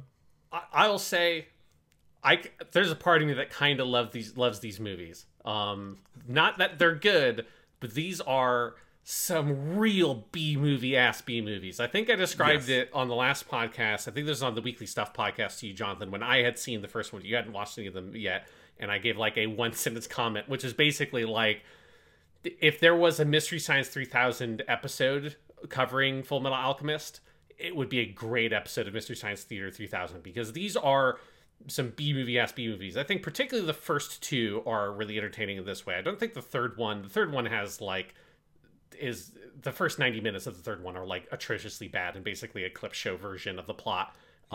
It's really bad. But the first 2, they've got a good mixture of like special effects that are not really all the way there, but are like trying really hard. And like every once in a while you get something that's like, okay, yeah, this effect actually works pretty well. Or like, this is like an interesting way to do this. A lot of adaptational choices that are very questionable, but every once in a while there's one where you're like, oh, that's a good idea. Like, that's a clever way to do this scene. Most of the performances are very kind of bad and hammy, and even like, we'll talk a little bit about the style of these movies if people have not seen live-action manga adaptations, because the style of this is very much a lot like the other manga live-action adaptations I've seen. But even within that style, there are some pretty bad performances. But then every once in a while, you get one where you're like, you know what? This guy playing Hughes, he's pretty good. Or like all the character people playing the homunculi, they fucking know what the fuck they're doing with those roles. Yes. Like, absolutely. So it's got this good mixture of some really bad shit, but then every once in a while there's like a diamond in the rough that kind of pokes out a little bit. And a lot of the stuff that's bad is frequently really, really fucking funny. Like, there's some shit in these movies that is goddamn hilarious. Some like weird technical snafus, some bizarre pieces of editing, terrible lines and line delivery. Like there's just stuff in this that is hilariously bad. And so I actually really enjoyed particularly watching the first two movies. Again, I think the first 90 minutes of the third movie was really, really fucking brutal to get through. But in general, I enjoyed watching the first two movies, even if I wouldn't call them good by any reasonable standard. So I would, for me, tweak that a little bit to say, I think the first movie is the one, like, if you're going to watch one of these, watch the first movie. It's more standalone. It feels more like a movie. Like I actually think the first one on a scripting level is surprisingly good. Like, I think it is a surprisingly thoughtful way of saying, what could we take from the manga and rearrange to make a satisfying 2-hour movie that has a pretty clear 3-act structure? And I think it does that, like, surprisingly well. And I think then you have some terrible direction and acting and effects layered onto that makes it very funny, and just various creative choices. But, like, that first movie is interesting to me. I did definitely enjoy watching it. There are some hilarious scenes, and there are some other scenes that are just kind of fun adaptations of things, right? I thought the movies 2 and 3, there are parts of them I found extremely entertaining. There's parts of them I found just deadening, and I agree the first 90 minutes of movie 3 are almost just painful to get through. Yeah. But overall, movies 2 and 3 felt to me like a season of a Netflix TV show that got edited into movies for some reason. It felt like it should have been a series of 45-minute episodes. And I think as movies, they're just not even trying to be structured as movies. Like, that second movie just goes until it stops, basically. Mm-hmm. It's like, what can we fit into 2 hours? We will cut at 2 hours. And there's no real sense of, like, pacing to that. Whereas it just did feel like I was binging a TV series. So I didn't enjoy those as much. Although, again, there is scattered stuff throughout them that is amazing and hilarious. And occasionally, like, oh, this is actually a adaptational improvement in a weird way. Not overall. This is not the definitive version of Fullmetal Alchemist. No. But, you know, they are absolutely fascinating because it's just such a, like, I don't know, alternate universe version of what this kind of, you know, adaptation would look like. Overall, it made me very appreciative of the merits of animation and why we should just celebrate and love animation because it can do things that live action emphatically cannot. Yeah. I think that's a good opportunity to talk a little bit about, like, what these kinds of adaptations stylistically are, because, like, Hollywood doesn't make movies like this. Like, we don't adapt things in this way. These kinds of manga adaptations, and I've seen a few at this point. I've seen the Death Note movies, which I know you've seen. But the Japanese Death Note movies, not like the weird Netflix one. Yeah. But even then, the Japanese Death Note movies are pretty different from these other ones. But we can talk Sure. about it. But yeah, in some ways, it is different. In some ways, it's not. But then I've also seen, I did watch years ago when this came out on Netflix, there was a live action Bleach movie, which is actually, like, pretty decent. If you've seen and like Bleach, it's better than these. And then I've seen and now there's 5 of them, all 5 of the Rurouni Kenshin movies, which are very good. If you want to watch a live action adaptation of manga and want to see, like, an actual good one and one that you could watch and enjoy without knowing anything about the source material, the Kenshin movies are that. They have the advantage of being an adaptation of stuff that is, like, at its most extreme, a little bit over the top samurai action. So it's, you know, they don't have to have fully digital characters. They don't have to have crazy magic. Like, one of the most extreme things that happens in Rurouni Kenshin is a guy can set his sword on fire. Like, that's not a very hard effect to do, you know? So they get to just get by with having really cool martial arts sword stuff. And so they have an advantage over a lot of these movies in that it's a lot less of a load, but they are legitimately really well done films. But all of those movies have, like, a couple of stylistic things that they do. One of which is this desire to make the characters in live action look as much like the characters from the source material as possible in their hair, in their costuming, in basically every regard that you can. You got to make them look like the character from the anime / the manga. And it is a thing that you have to get over, is how fucking ridiculous every single person on screen is going to look. particularly in the first movie, because in the first movie their costumes are so pristine looking. They, at least in the second, third movie, like did more to kind of scuff up the costumes to make it look a little bit more like these are things people have worn. But in the first movie, they just all look like cosplayers with no real regard for like making the costumes look like something a human being has ever worn before. It was put on for that exact shot. And so you have to be able to work through the feeling of, I am looking at someone wearing a ridiculous fucking wig that just is not shaped like any human hair. They have decided they need to make sure that Ed has his little, what is called an ahoge, but that little piece of hair that sticks up, that has to be there all the time. Everybody's got 5,000 pounds of fucking bullshit and gel and stuff in their hair to make it the exact shape in spikes and stuff like that you get. All the costumes have to look exactly like the costumes from the manga as best as you can get it. And some of that stuff doesn't really translate particularly elegantly to live action. You have some characters like Armstrong in the second and third movie that looks completely fucking insane. It is impossible to understand why they have decided to not make minor adjustments to the character's aesthetic to make it more palatable for live action. But it's just like all of these movies do this. And so it is a thing you have to be willing to work through if you're going to be able to sit through these movies at all, is how fucking dumb every single person looks. Except for whenever Winry, which they decided to just... from what I understand, the woman who plays Winry is like a very popular actress and model in Japan, so I guess that they didn't want to put a like weird wig on her and just let her look like the way that she looks. But other than that, every other person looks completely insane. And not coincidentally, Winry is one of the best performances in these three movies. Yes. She actually works as a character. But no, like, this is actually, when I was going to say the Death Note movies are different, this is one aspect, is that Death Note, the manga, has a very realist aesthetic, and it is all in Japan, Japanese people in Death Note. So the Death Note movie, other than L, they make L look like, and L is a weird character who does weird stuff, but that's all physicality of the performance more than like dressing and makeup. Like, no one's in weird wigs in Death Note. They gave the main character a haircut to look kind of like Light Yagami's haircut, but it's not exact. No one's bleached, none of that stuff. So it just feels more like a movie, and the craziest thing in it is Ryuk, who is CGI. And then the characters are just characters. In Fullmetal Alchemist, you've technically got this like giant multi-ethnic cast from like, you've got your Amestrians who are, Germanic, you've got your Ishvalans who are like native peoples, you've got all these different characters in it, and so you have to have people with just the craziest hair and all sorts of get-ups, and it is really fucking funny, especially when you get to the crazier characters like Armstrong, who is one of the best things in all of these. But also they do this with the homunculus. They don't like reimagine any of the homunculus for like, how would gluttony work better in live action? No, they get a dude who is very game to just act like gluttony, and they shave his head or probably put a bald cap on, and they put him in ridiculous makeup, and he just talks like gluttony. Or Envy looks like they went to Hot Topic and had $50 and they came out looking good, and that's Envy in this. It's like, it's hilarious. It really does look like they went to a cosplay convention, maybe didn't even get all the winners. Some of these very much feel like the runner-ups at the cosplay convention, and got them together to make a movie. And sometimes it is actually just goddamn delightful to see the cosplay in action. Sometimes it's ridiculous, and sometimes it doesn't work, but it is fun to see.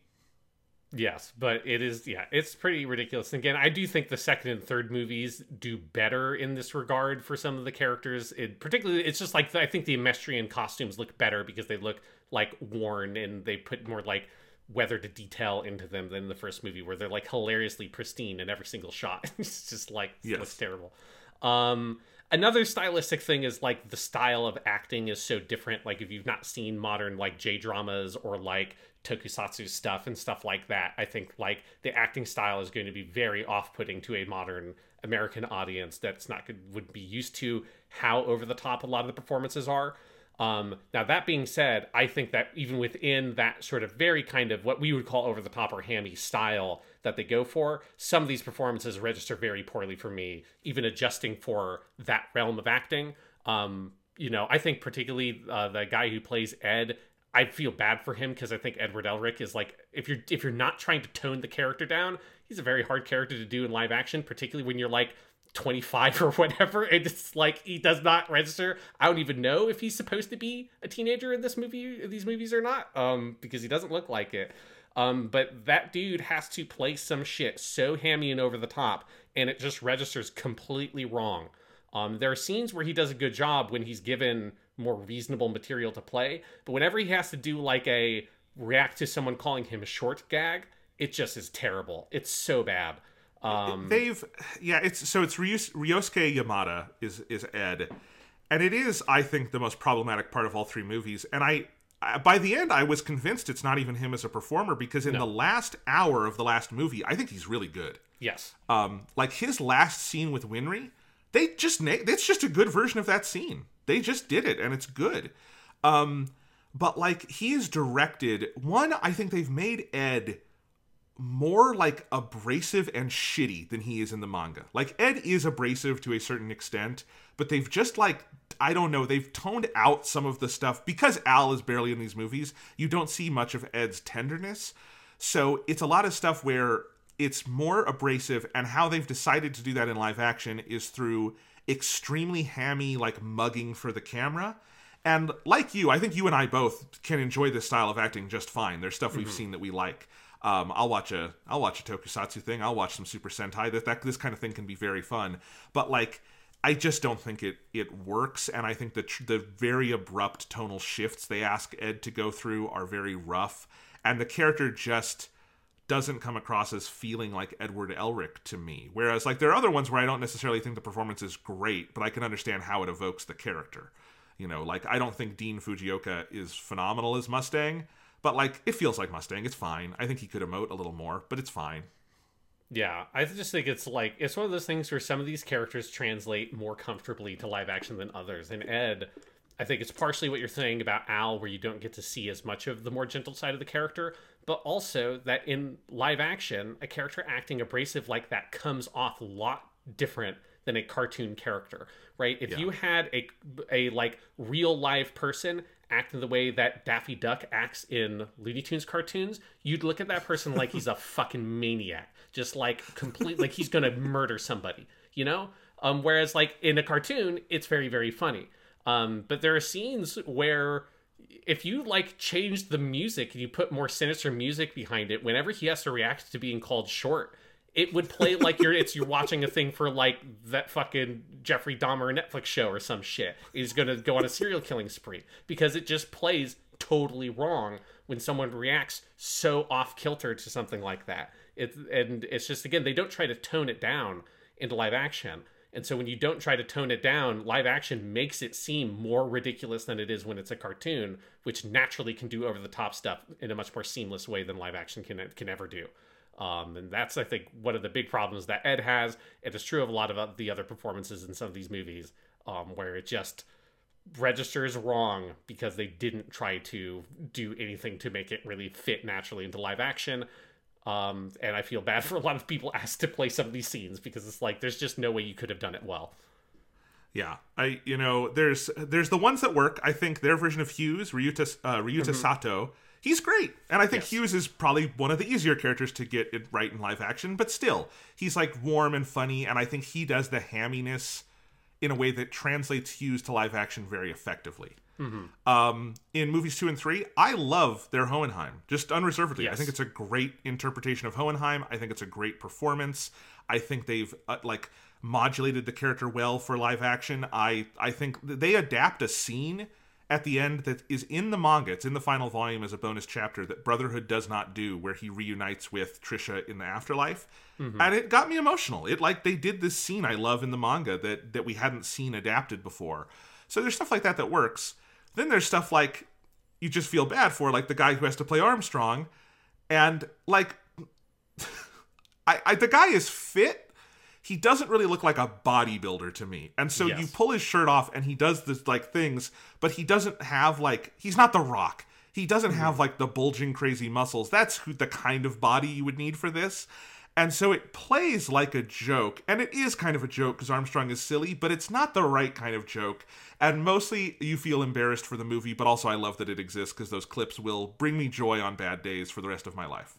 Yeah, like that's That's probably like the most awkward translation into a live action character of any of them, because then he also, the hair just is a problem. Like, I just don't understand why they didn't just make him totally bald with the mustache. It would have played fine. Yes. Like, I know that technically Armstrong has like a little tuft of hair or whatever in the original character design, but nobody has hair that looks like that. Even in the realm of like some of the ridiculous hair that's in Fullmetal Alchemist, that's probably the most unrealistic.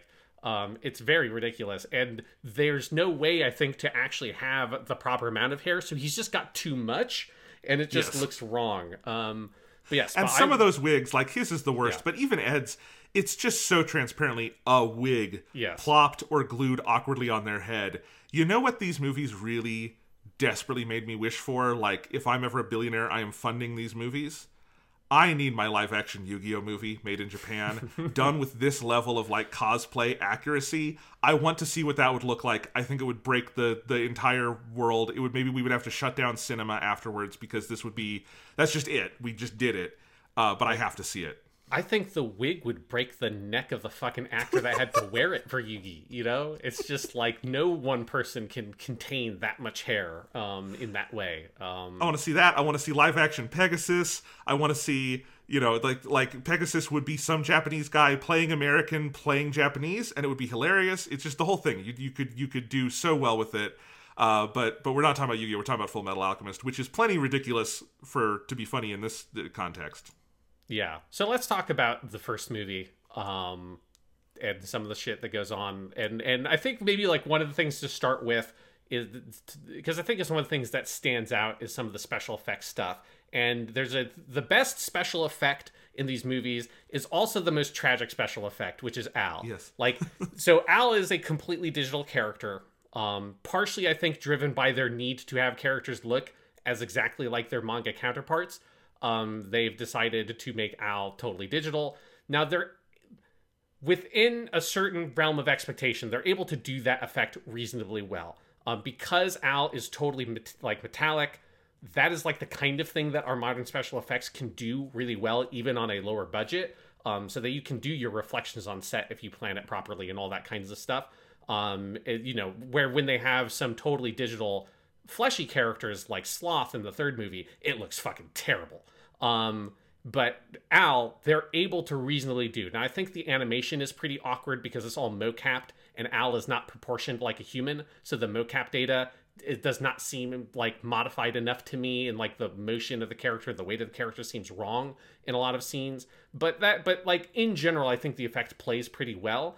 The tragic thing is, though, that because Al is a totally digital character, and this movie does not have the budget to like hire an endless army of VFX studios to do your VFX in an insane crunch time like Marvel, they have to make the choice to try to find as many opportunities to cut Al out of sequences as possible. They are very aggressive, and it's my favorite almost running joke in the movies is to try to spot the moments where they're like, okay, how can we manage to not put Al in this scene?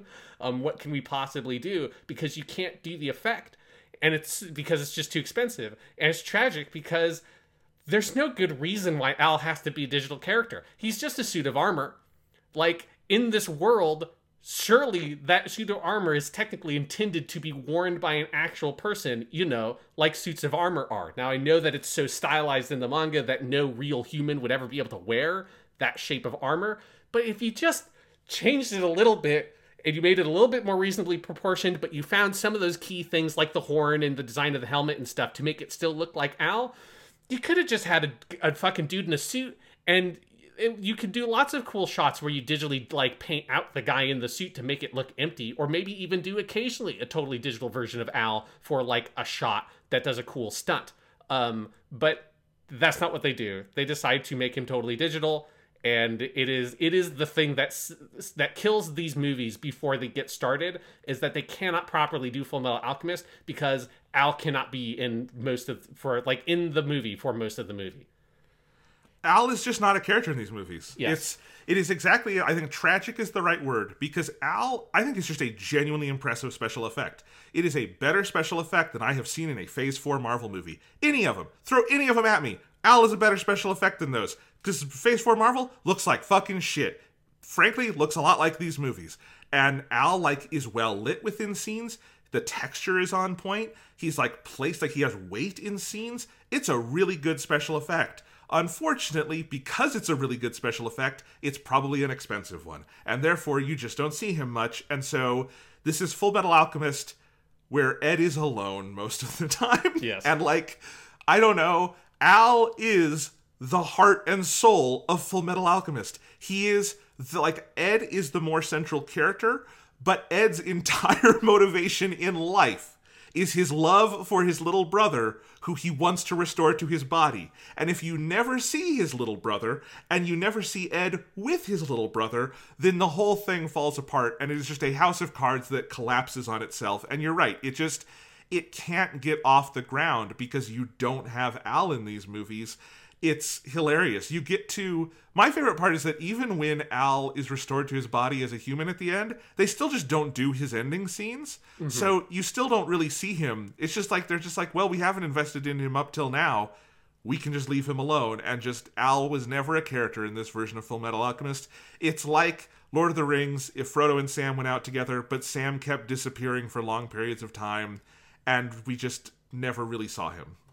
Yeah, I mean, it's one of the things where Winry ends up being much more central in the first movie than she would be in the material, because they cut Al out of all the stuff involving Dr. Marco and just have Winry there for those scenes instead. So it does make Ed and Winry have a lot of material in these movies relative to what is adapted. Obviously, these movies, they adapt a lot of the bulk of the source material, there's lots of stuff that they don't adapt. But so in that mixture, the proportion of how much Ed and Winry stuff there is quite a lot. Because she's kind of the go-to character they have for when you can't have Al there. Well, let's just throw Winry there because Ed needs somebody to talk to. But it's always funny where you just end up forgetting that Al exists for large stretches of all three of these movies. You just forget that he's even a factor until eventually it'll later cut back to him. And you're like, oh, right. The other Elric brother, the one who lost his whole body, the one who's the motivation for the main character of these movies, the one who has his whole own plot line and resolution and all that in the source material. I guess he is technically still in these movies, huh? Is a thing you think about, every 30 minutes or so when they finally cut back to him. You're like, oh, yeah, okay, he's there. That's right. And it is crazy because it is the most unforced error you could imagine. It's just this character does not need to be CGI. It can just be a dude in a suit. And is Al, as you say, Al in the manga is not proportioned like a real suit of armor, but we encounter this in filmmaking all the time. Darth Vader is taller than any human being who's going to be in the Darth Vader suit. So when Hayden Christensen plays Darth Vader in episode 3 or in the Obi-Wan show, they are doing tricks, and he's not looking out the mask because he's not that tall. You can make it work. It's not impossible to make this thing work. And if you needed to have him be CGI for a fight scene or something, well, then there you go. That's your one use of CGI, and you can make it work. But it's this completely unforced error that once you get going, you can't fix it because you've had to build the entire movie around it, and it doesn't work. The other thing is I don't think the performance is good. It's Atomu Mizuishi as Al. I don't like the voice. It's an extremely different voice than what Rie Kugamiya does, obviously. But I've heard lots of Al voices I love in both versions of the dub. You've got Aaron Dismuke and Maxie Whitehead. They're both great. I like all the versions of Al I've heard. This one is just weirdly stunted and awkward as a performance to me. I was fine with the performance. I don't think it blew my socks off or anything. I just think it's there's nothing to do for him as a performance because he's just barely in these movies, and so there's nothing for you to hold on to create an emotional connection. I mean, there's stuff I think one of the funniest ones is in the first movie. You have that scene where it's Ed, Winry, and Al are having dinner with Hughes and his wife, and the way the scene is shot is so desperately trying to make sure that you don't see Al in any shot. And only in a couple of shots where he has dialogue will they actually show him. But you could edit that scene by just cutting out a couple of sequences and so easily keep maybe about 90% of that sequence untouched and make it so that you would never know that Al was in that scene at all. because it's so much of the framing is here's a shot with Ed and Winry, and the very conveniently on to the left of Winry where Al's supposed to be, you just don't see that part. Oh, and here's this like wide shot that's angled just such so that corner of the table where Al is sitting, you just conveniently don't see it. And there's lots of stuff like that in scenes where, there's obvious stuff where they cut him out of plot sequences so he's not there at all. But even in scenes where Al is there, the scenes are shot in such a way to try to avoid showing Al at any state possible. So it's like, and you can feel it when watching the movie. You can feel this tension. It's like you can see the budget. And it's like there might as well be a meter on the bottom of the screen with the budget that every time Al's on screen, just that meter starts filling up more. It's like, we gotta cut. We're spending too much money on these shots with Al. And it just sinks the whole project, unfortunately. But it is very funny at the same time because you can see it, because you know it's happening. With the funniest of them all being, and this is we head to the second movie, but if we're talking about Al, we have to talk about this moment where Ed goes to Reasonable after getting his arm destroyed by Scar alone. But it's so set up poorly that it didn't really register to me that Al didn't go too. I mean, obviously you didn't see Al go, but you don't see Al in most of the scenes that Al's in. So it didn't like jump out to me that you weren't seeing Al go there. I just assumed Al was there also. And Ed goes to Reasonable, and there's all that shit happens. He meets Hohenheim. We'll talk about why he goes to Xerxes, which is hilarious, but he fucking goes to Xerxes. He goes on an entire desert adventure and does all of that stuff happens. And you never see Al for that whole sequence. And then after all of his crazy desert adventure, it then cuts to the hotel room in Central, where Al is there. He is half destroyed from their fight with Scar earlier in the movie, and he's just on the floor of this hotel room. He has presumably been there for fucking weeks, just lying on the floor while Ed went for like 30 minutes of the movie off on doing all this shit. And Al has just been there the whole time. And it is one of the funniest things in these movies is that cut. I howled with laughter because I had no idea where Al was the whole time. And he missed meeting their dad again. He missed all the shit going on down there. And he was just hanging out on the dirty floor of this old fucking hotel room without any goddamn legs, just chilling for weeks. It's fucking hilarious. It is a significant chunk of the manga that Al just misses, because what it does is it combines the initial trip to Risenbool from early in the manga, yes, the second trip where Ed goes alone when Mustang is executing the plan in Central to kill Lust, and then also all the stuff with so I guess it's those two trips they combine into one trip, which means you also have the Hohenheim stuff and the Xerxes stuff, and all of that happens, and Ed is just like, I guess Al will be fine. There's no rush to get back. I'm the only alchemist that can put him back together, but he'll be fine. I want the short film about Al's weeks alone in the hotel room. Was Riza Hawkeye coming in and bringing him lunch I guess he doesn't eat. So was people coming by just to stop and say hi and give him company? Or was he just meditating? Poor Al. It's existentially terrifying to consider this poor kid who is stuck in a metal body and just can't move of his own accord, sitting in a room alone. He also can't sleep. That's a detail about Al. He can't sleep. Poor guy. This is just horrifying when you think about it. Yeah, and that cut is preceded by this very blasé line which Ed has, which is you know what, I should be getting back to Central. I need to get back to Al anyways. It's something it's this very casual line, and that's when you cut to Al in the fucking hotel room.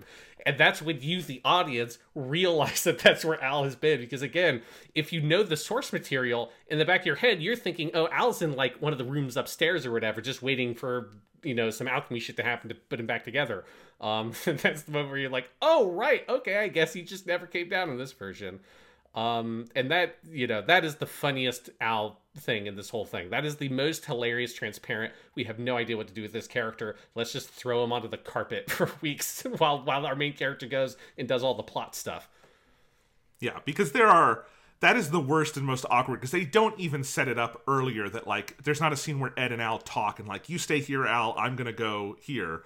There are other ones that are more elegant. The third movie rearranges some stuff so that Ed and Al learn about the National Transmutation Circle before they go to Briggs, and then Ed's motivation for going to Briggs is to stop the Crest of Blood being carved there. Yes. And he says, I'll go do that. Al, you go to Lior and find our dad. He's there and figure out what he's doing. that's a better plot connection than what is actually in the manga at that point. And like as a means of splitting up Ed and Al is perfectly elegant. And it's just, these movies have extremes, I guess you would say. Yes, because that's a very good example of where they come up with a smart adaptational choice that also covers up their weird thing that they have to do with Al. But that second movie does not find any elegant way to deal with that. Yeah, so that's some of the Al stuff. Going back to the first movie, the first movie has this weird problem to me where Ed only uses alchemy in like the first 20 and last 20 minutes of the first Fullmetal Alchemist movie. Like the whole, and this again feels like a budget thing. The whole middle stretch of the movie is written such that they've rearranged things so that he doesn't have to have any fights. Scar's obviously not in the first movie. They bunted all that movie stuff for a later movie that when eventually they were able to make the sequels. But it means that like Al or Ed almost never uses alchemy at all. And there's a fight at the beginning in Lior, where they do this very truncated version of some of the Lior stuff. And then you have all the stuff where they fight lust and gluttony. They've kind of taken that shit with Roy Mustang and adapted it to have Ed be there for those scenes, and he's involved very directly in that fight. And that's the other time that he uses some alchemy. But for most of that first movie, there's a very little action. The whole middle stretch of the movie is mostly all dedicated to the Nina and Tucker stuff and all that. And I think it's kind of like a blessing and a curse, because when you see the alchemy stuff, sometimes they get a decent effect. But oftentimes you have this issue where like the effects are like good enough that they get very close, but they miss really important details. Like there's a shot at the beginning fight where he's fighting Don Corneo. And Don Corneo is creating these like pillars of stone that are like closing behind Ed, and he's running away from them. And it's like a lot of the technical stuff of like the texture on the stones and that kind of stuff looks totally great. Like it's the kind of stuff where if you saw this special effect like 10, 15 years ago, you would think that those stone pillars look fucking amazing for a digital effect. But the problem is like there's no sense of urgency to the way it's shot. There's no like when they close behind Ed, his like hair doesn't get rustled. His his cloak or whatever, his coat doesn't go billowing because these massive stone pillars just slam shut behind him. There's no sense of like energy to it. It's like some of the effects are technically good, but the direction and the concept around the scene and how the rest of it is shot is so bad at trying to communicate the energy around a lot of those action sequences. I think this is particularly in the first movie has this problem. They get better at it in the other movies. But a lot of those shots in that first scene are so awkward because it's like the effects are technically fine, but everything else about these scenes are so poorly handled that it feels really cheap and bad. Yeah, no, and that's actually my general thesis on these movies is that like there are a couple of really bad special effects, but overall I actually don't think the effects are problematic. Like honestly, they're not, I don't think, demonstrably worse than what you will see in like Thor: Love and Thunder. Like there are parts of this that look way better than that movie, frankly. And this one has a similar amount of green screen work. So like whatever, the effects are fine. It's the direction, I think. The direction in these movies is just pretty bad. And I think a lot of the things that people would point to as like feeling cheap in these movies is bad direction. It's not bad effects work. So like the funniest shots of Gluttony in these movies, and Gluttony is my favorite parts, and he's hilarious. Yes. They're not funny because of effects limitations. They're funny because of choices made to like have him waddle around and do crazy stuff with like big rubber fangs coming out of him. And God bless them for doing that because it made me laugh very hard. But no one put a gun to their head and made them like, that's the way you're going to do Gluttony in this scene. Or there's a moment, I think in the second movie where like Gluttony surprise shows up behind someone and then goes, and kind of comes after them like the Frankenstein monster. And that's an editing problem because what they've done is they've not cut the scene late enough. So it starts early enough that you can practically hear the director go action because Gluttony is standing still and then goes into motion. That's not a budget issue. That's not an effects issue. That's a direction and editing issue. Yeah. I know you're going to talk a lot about a scene in the second movie involving rain. Again, that's a direction issue, not because water doesn't necessarily need to be a special effect. So, like, that's kind of my overall thesis on these movies, is that the funniest, like, the Mystery Science 3000 part, and this is actually true of a lot of Mystery Science 3000 movies Yes. is that, like, it's not necessarily just because they were cheap, it's because they were ineptly made. And those are separate, sometimes related, but honestly separate issues.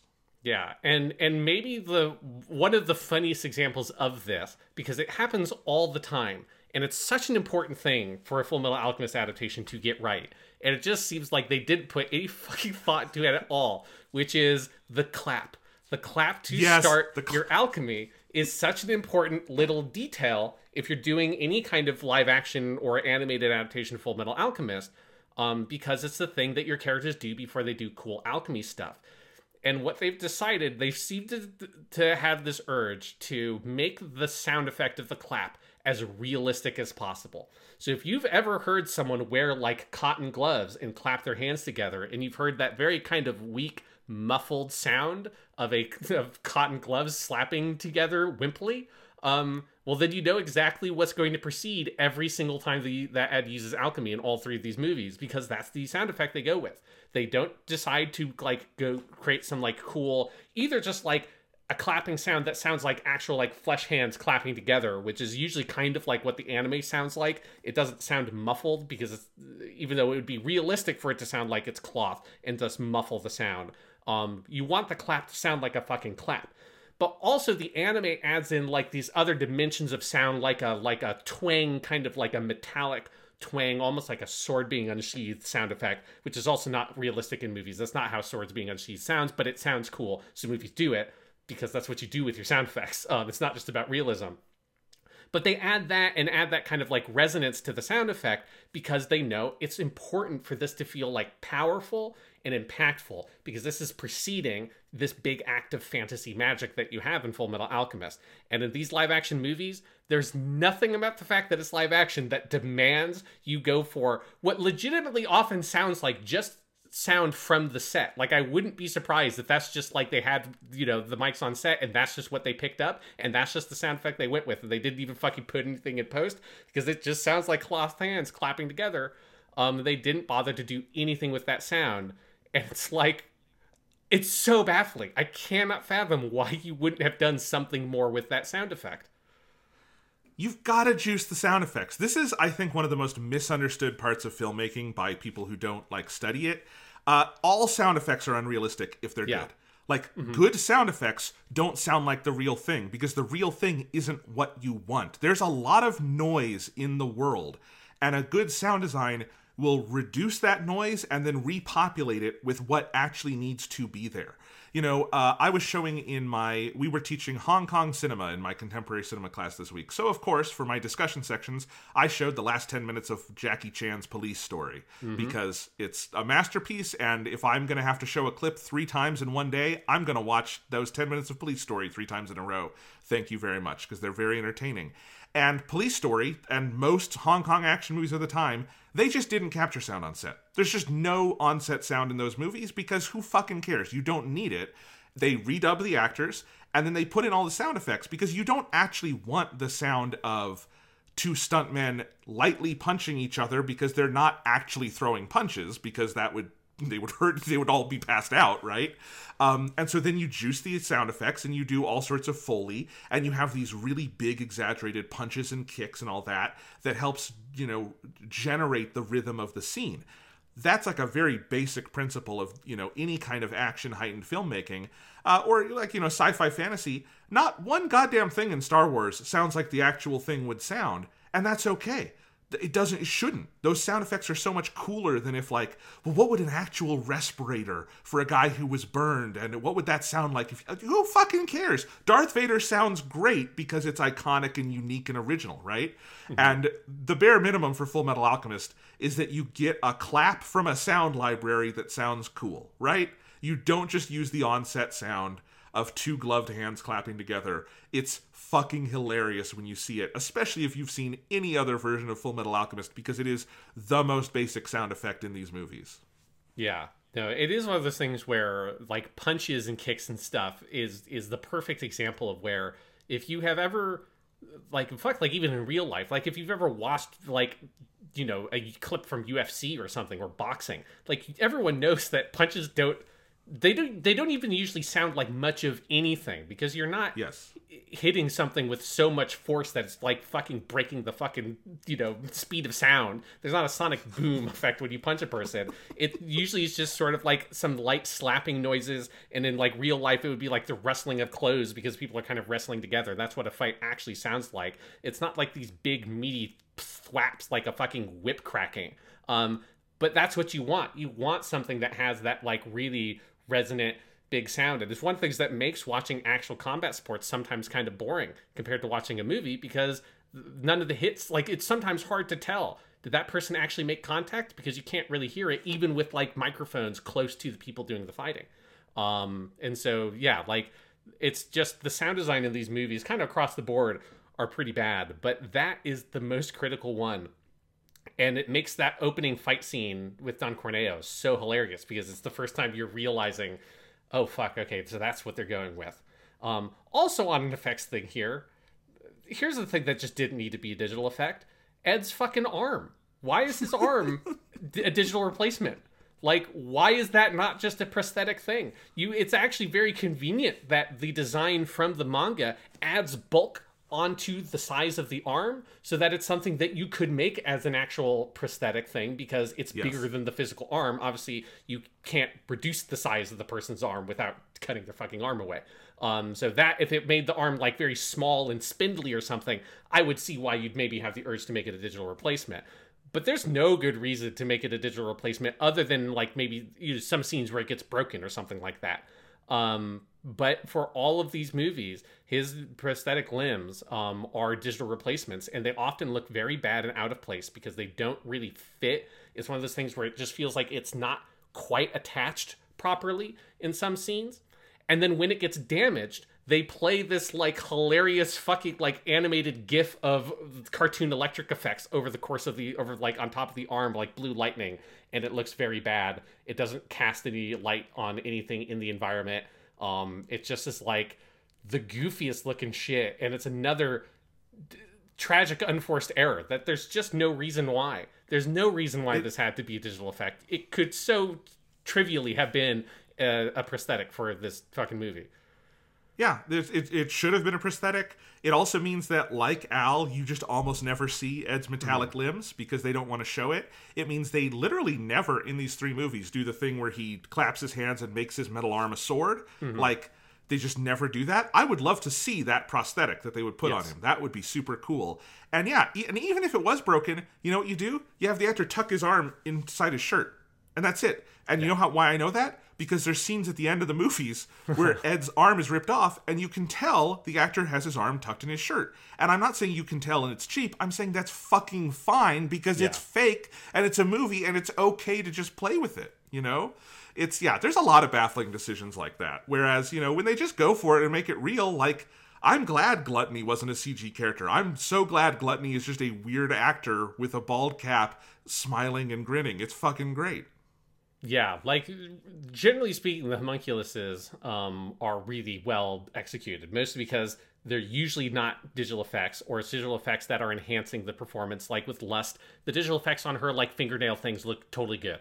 And that's the thing that makes sense. Yeah, that would be a digital effect. They do a good job with it. It's like, in the homunculuses, because the characters are so kind of camp anyways in the source material, it translates really well. It often feels like you're watching, like, you know, Power Rangers style thing, and you're like, it's like the Rita Repulsa scenes in the Power Rangers, or whatever equivalent for whatever Super Sentai series you're watching.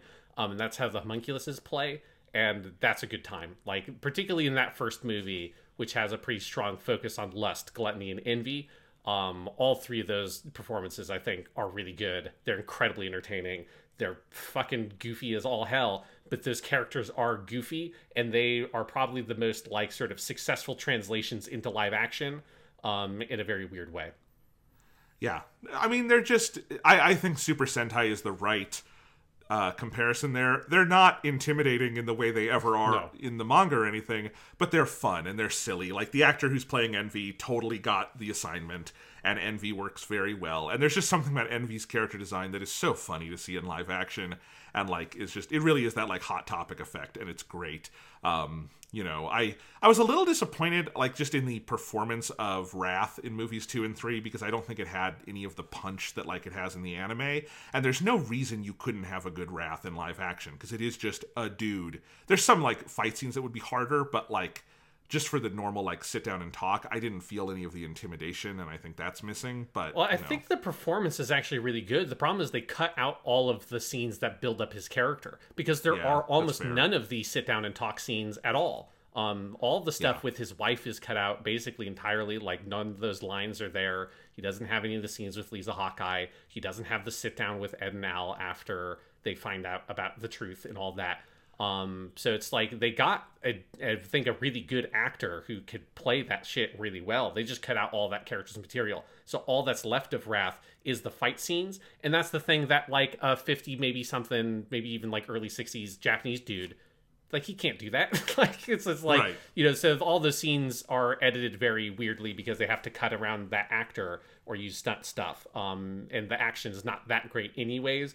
So with those limitations, it's even worse. And it's frustrating because it feels like that guy could have been a really good Wrath in an adaptation that was more interested in doing something with that character. Yeah. But anyway, getting back on track to the first movie, let's talk about the sort of plot structure, because movies 2 and 3 are just the manga with very minor cuts and revisions. Movie 1 is actually, because I don't think they knew if they were going to get more or whatever, is a pretty, like, active adaptation. Everything in it is from the manga, basically, but they've rearranged it. So, you start with, like, a short version of the Lior scene, which really takes out all the, like, story content of Lior. It's just a sort of fight action movie introduction. And then you get into basically the Tucker stuff is like a framing sort of thing for the movie, because they break it into a couple of different scenes. Tucker winds up being the person who, like, delivers Al the whole idea that Al might be a fake, like, created human. And then, you do some of the Laboratory 5 stuff, and you ultimately build up to have the climax of movie 1 be... So you do have Hughes die in the middle, and you move the climax of movie 1 becomes a mix of stuff with Tucker and Ed and some other characters who weren't there with the Lust versus Mustang material, and kind of bring it all into a final standoff. And I think there's some weird stuff here and there, but overall, like, as a script and as a structure, I think it's a pretty smart adaptation.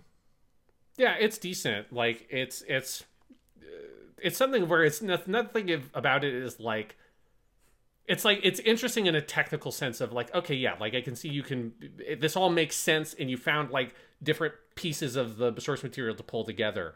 But it's like, it's that thing where, because the core of the story of Ed and Al and all of that is so not really there, like, most of the heart of that story doesn't feel like it's really much of anywhere. It's like it's a technically interesting adaptation that I think kind of misses the forest for the trees a little bit in how it adapts its material.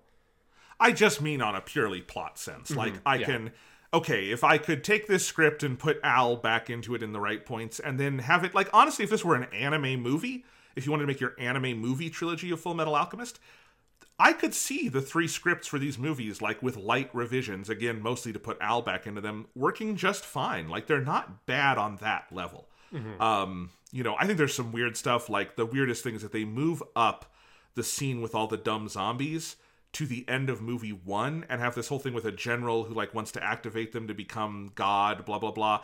That doesn't need to be there and probably eats up too much of their effects budget, but it's there, and it's weird. Yeah, because I think the problem is that, like, the homunculuses are interesting characters that, with the plot that they've created, have, like, no reason to be there. They're not really connected to anything in the main plot of this movie in any meaningful way, because they've made Hakuro Shogun, they've put him in here, and they've made him, like, he's like a totally different character, and he's only barely in the manga. But that's where all the stuff with the zombies come in, and that and Tucker, all that is attached to Ed and Al's character development and all that kind of stuff. But the homunculuses feel so sort of second fiddle to the rest of that, even though the final confrontation in the movie is about them fighting and killing Lust. And so I think that's part of where, like, missing the forest for the trees comes from for me with the adaptation, is like, it's smart in where it pulls materials and how it compresses stuff together, but it doesn't feel like they fully thought through what is actually the core point of this story. Because they end with, I think, a smart note of Mustang takes Lust's Philosopher's Stone and gives it to Ed, and Ed thinks about using it, and he goes and visits Truth or whatever, and then decides not to use the Philosopher's Stone. That's actually, I think, a really smart ending for this movie.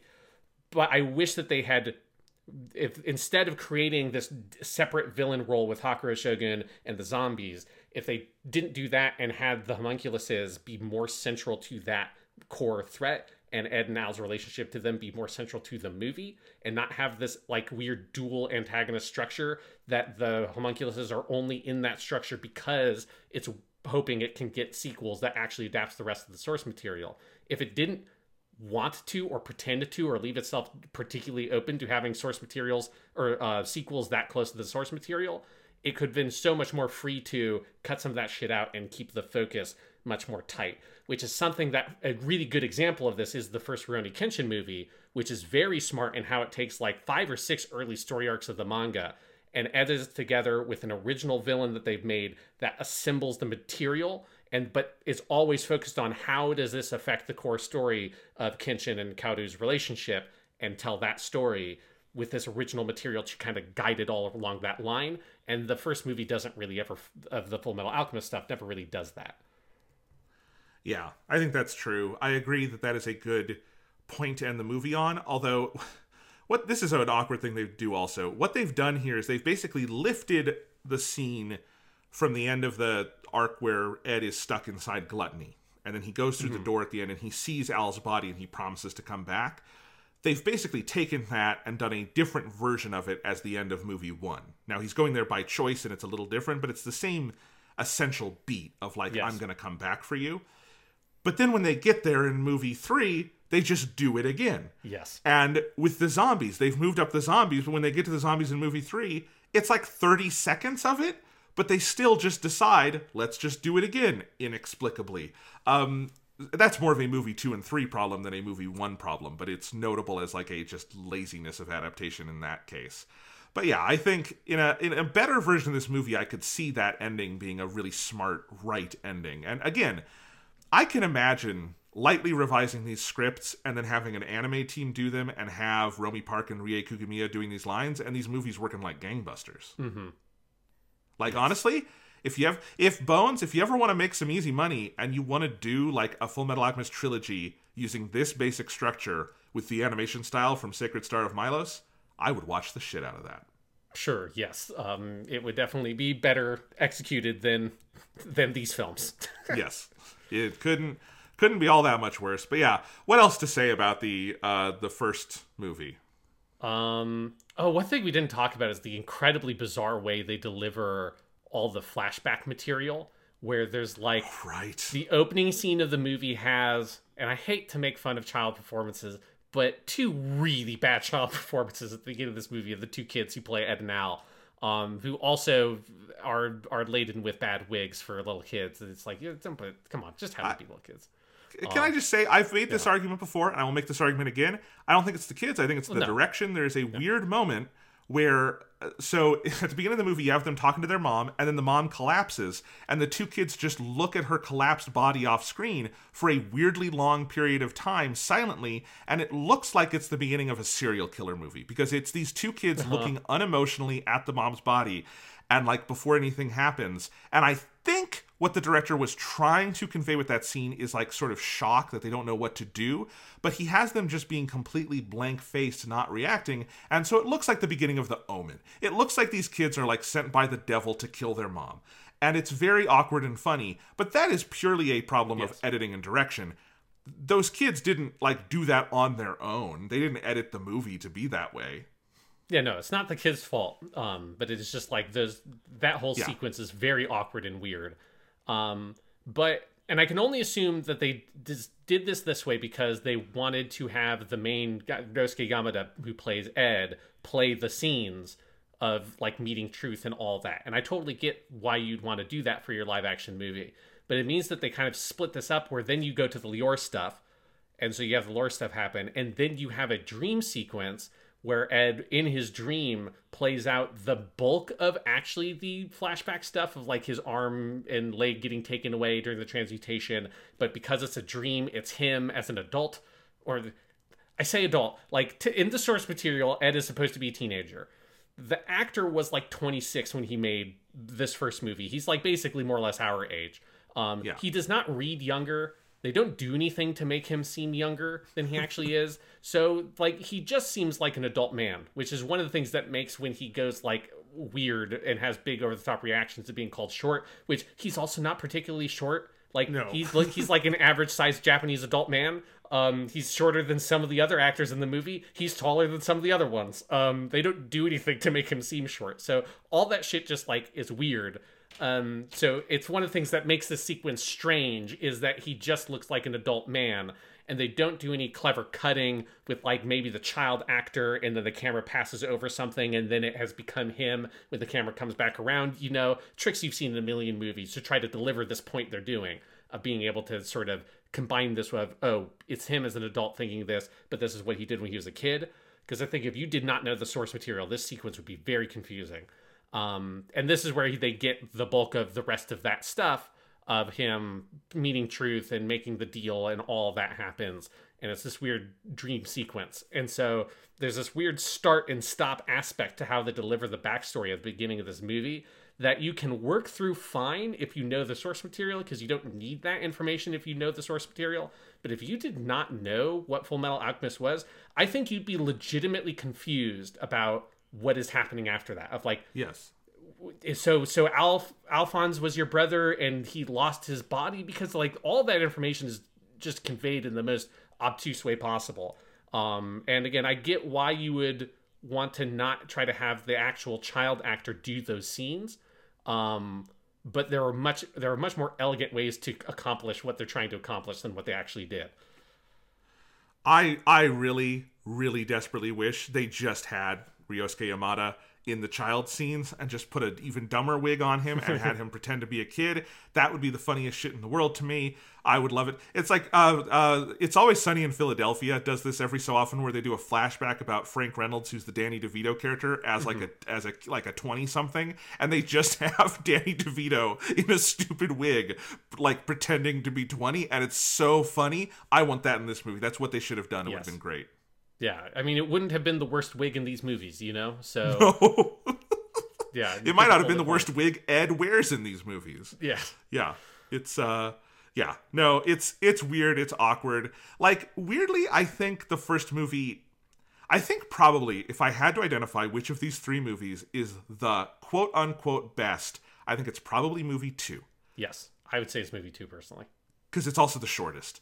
But, like, I also think movie 2 is like, doesn't have an ending and is weirdly unstructured. This first one I think maybe has the most going for it, but then it has all these weird holes. It's weirdly like, it has a problem movies 2 and 3 don't have, where I think it's badly edited in a micro sense of every shot in the movie is too long. Mm-hmm, every shot in this first movie, for whatever reason, it feels like an assembly cut, not in the sense of like things are unfinished. The effects and all that is finished. It's color timed, all of that. But it feels like you haven't gone through as the editor and tightened everything. Like, that's kind of your last step, is like tightening up the performances. And it wouldn't actually be the last step, but you would do that before the effects. But you know what I mean? Like, in your final, like, picture lock cut, you would just make sure every scene is kind of as tight as it can be. You would pull it together. You would cut out kind of dead air, things like that. And so a lot of the movie is just very slack. This movie is 135 minutes. I think you could get it under 2 hours without cutting a single scene. You would just be cutting down shots. I think you could get 15 minutes out of this movie easy. Yeah, no, 100%. It just, the movie just takes, like, it feels like it takes a very long time to get where it's going. And part of that is also the structure where there's no, like, second act action scene anywhere in the movie. So it's like you just go a very long stretch without any action. Again, this is part of the thing of where, like, you kind of almost forget that what alchemy is in the world of this movie, because they haven't done it since the opening scene, basically, until you get to the very end. Which that reminds me, maybe the last thing I want to talk about with this movie is the zombie stuff at the end, because it's so random and haphazard that they throw in the zombie stuff, which is already a pretty weak part of the source material, which they throw in here. But it has, the funniest part about it is that it's so non-consequential. Like, it gets resolved off screen, basically, where Hawkeye and a bunch of other soldiers, like, set up a kind of firing line, and the zombies very slowly walk towards it, and they all fire, and then it cuts back to Ed and Mustang fighting Lust, and they do fight with Lust for a while, and then it just cuts back, and all the zombies are dead, and that's it. And it's just completely pointless. And it's very weird that was like one of the major alterations they made in the sequencing, is that they pulled all of this that's from the end of the manga way forward, and then it ultimately feels like there was no actual reason for them to do that, because they didn't do anything with it. They just sort of threw the zombies in there. Ed and Al punched them for a little bit and then ran away. They're able to get past the zombies and go fight Lust and Envy very easily. There's not a problem. It doesn't create an issue. They don't have to do anything to get past them. They just run through the zombies and go to some other set where they go fight Ed or Lust and Gluttony on a different set. While in this set, Hawkeye goes and just shoots them all, and that happens off screen. And then she just goes and rejoins them. It's so weird how pointless it was. I just don't know why they put that in there at all.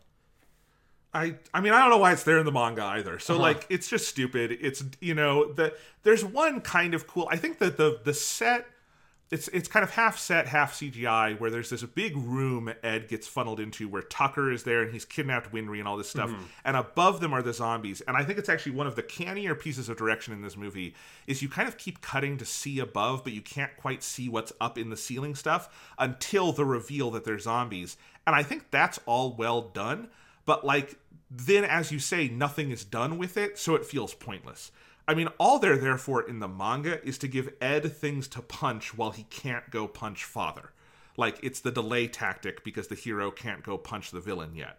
And in this movie, it's for a scare that then just gets easily resolved. And yeah, I don't think the Emestrian army had enough ammo to take out all of those. No. Because they're working with like guns that I think have to be reloaded quite frequently. They fired a lot of bullets into those fucking things and apparently didn't miss a single shot because you had to get headshots on all of them. I believe that Riza Hawkeye could do it. I don't believe she could do it alone.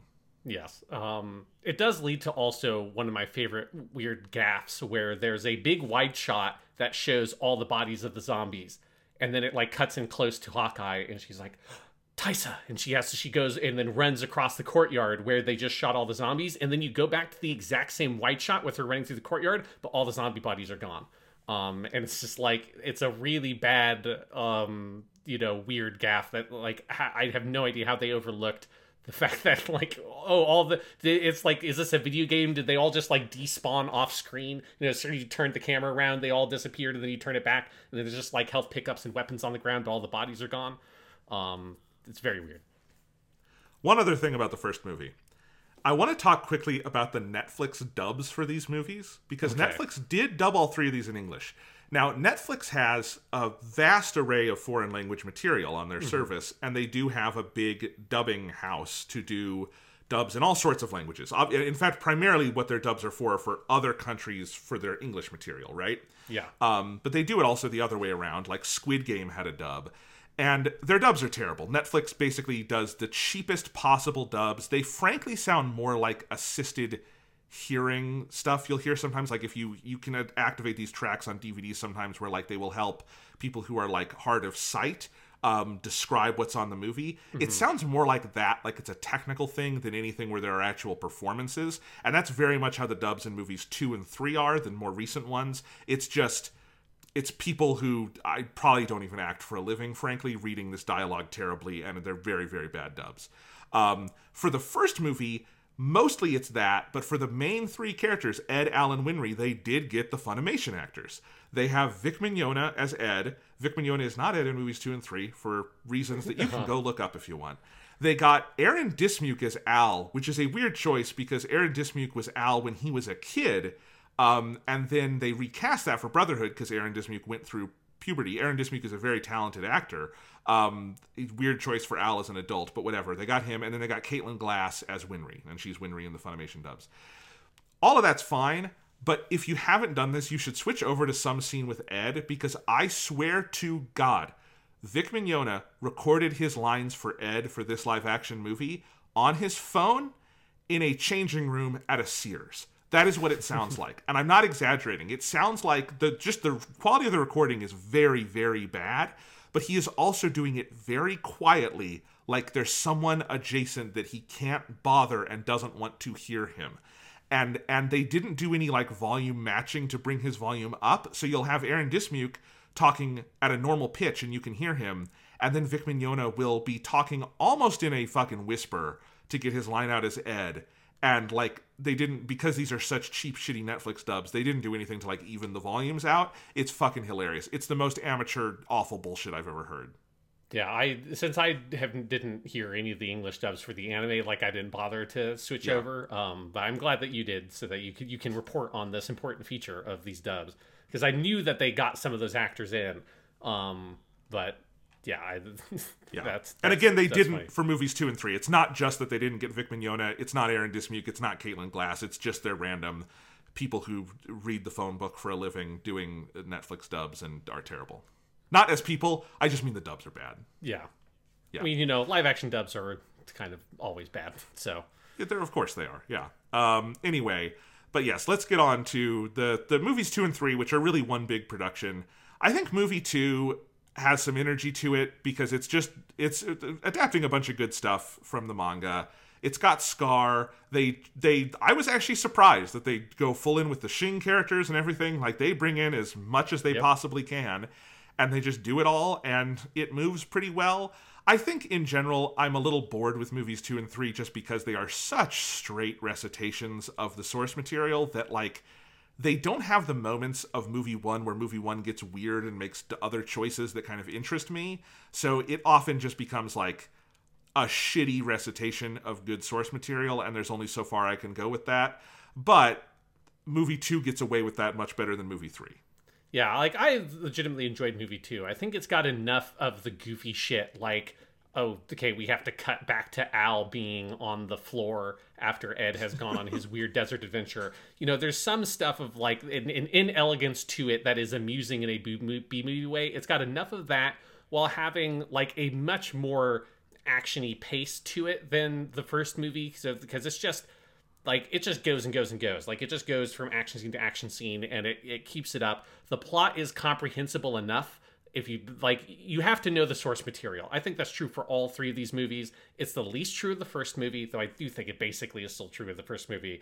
You really would need to know, I think, the source material to get any real entertainment out of the second movie, and it would be gobbledygook. You would not know anything about what's happening if the only thing you watched were the live action movies and you got to the third one.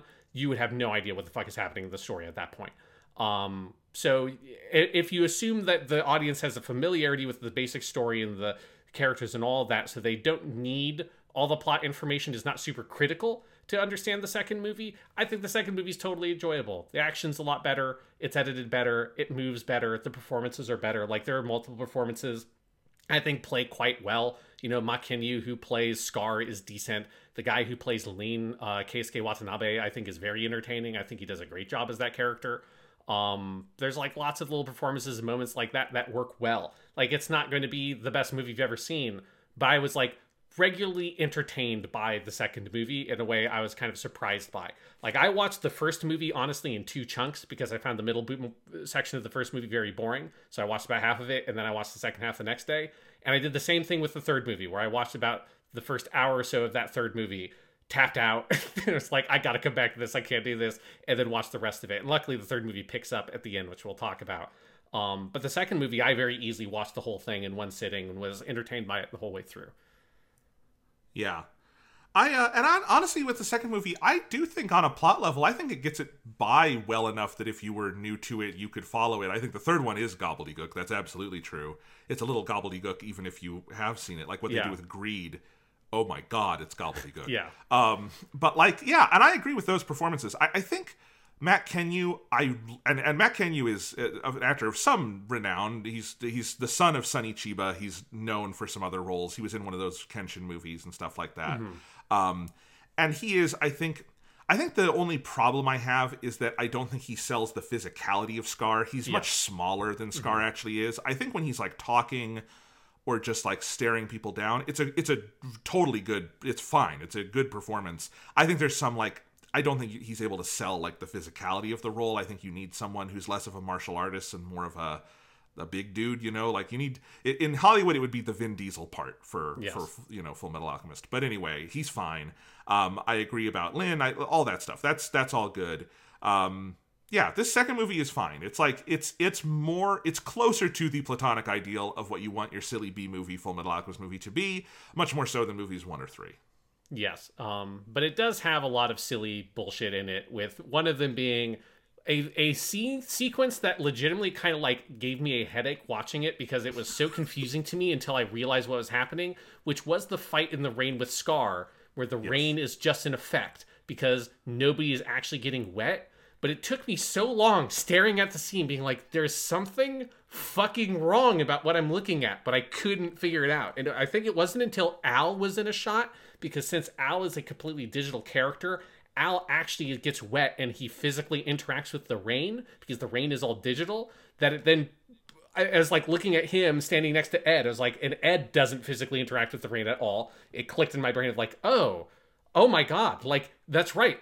Ed is perfectly dry and Scar is completely dry. And then the most like critical of all, when fucking Roy Mustang shows up and they do the whole thing of, oh, he can't use his fire powers because it's raining. He's completely dry and he's wearing cotton white gloves that they zoom in on that are completely dry. And you know what wet cotton gloves look like because they turn grayish. They're not perfectly white anymore, but you could tell that they're just perfectly dry. I mean, everyone's hair is dry, and you can tell because they're all in, like, such perfect, you know, Scar's got his, like, J-pop band boy hair in these movies that, like, is perfect, and you couldn't possibly get it wet. But it is mind-breaking to watch a scene that is raining so hard, but nobody's getting rained on. And it's so weird because you've been watching people get rained on in movies since movies were a thing, right? Like, this isn't a new thing. Like, creating artificial, like quote unquote artificial rain in the sense of like you're pouring water on people through like holes to create raindrop like effects, that predates movies. That's just fucking stagecraft, dude. So it's like them not doing that. I think the reasoning is because there's a lot of green screen stuff. Like I actually managed to find a little clip that showed some behind the scenes stuff because I was very curious. And you can see that, like, Ed has, like, a green screen sleeve on. They've got a bunch of green screen panels. Like, it was shot on location in Italy, which a lot of the stuff in these movies are shot on location in Italy. But it has, like, green screen stuff in the background on location because some of the stuff in the background is replaced. And I suspect that that's the only thing I can think of that would make that difficult, that you wouldn't want all that shit to get wet and it would ruin your chroma key.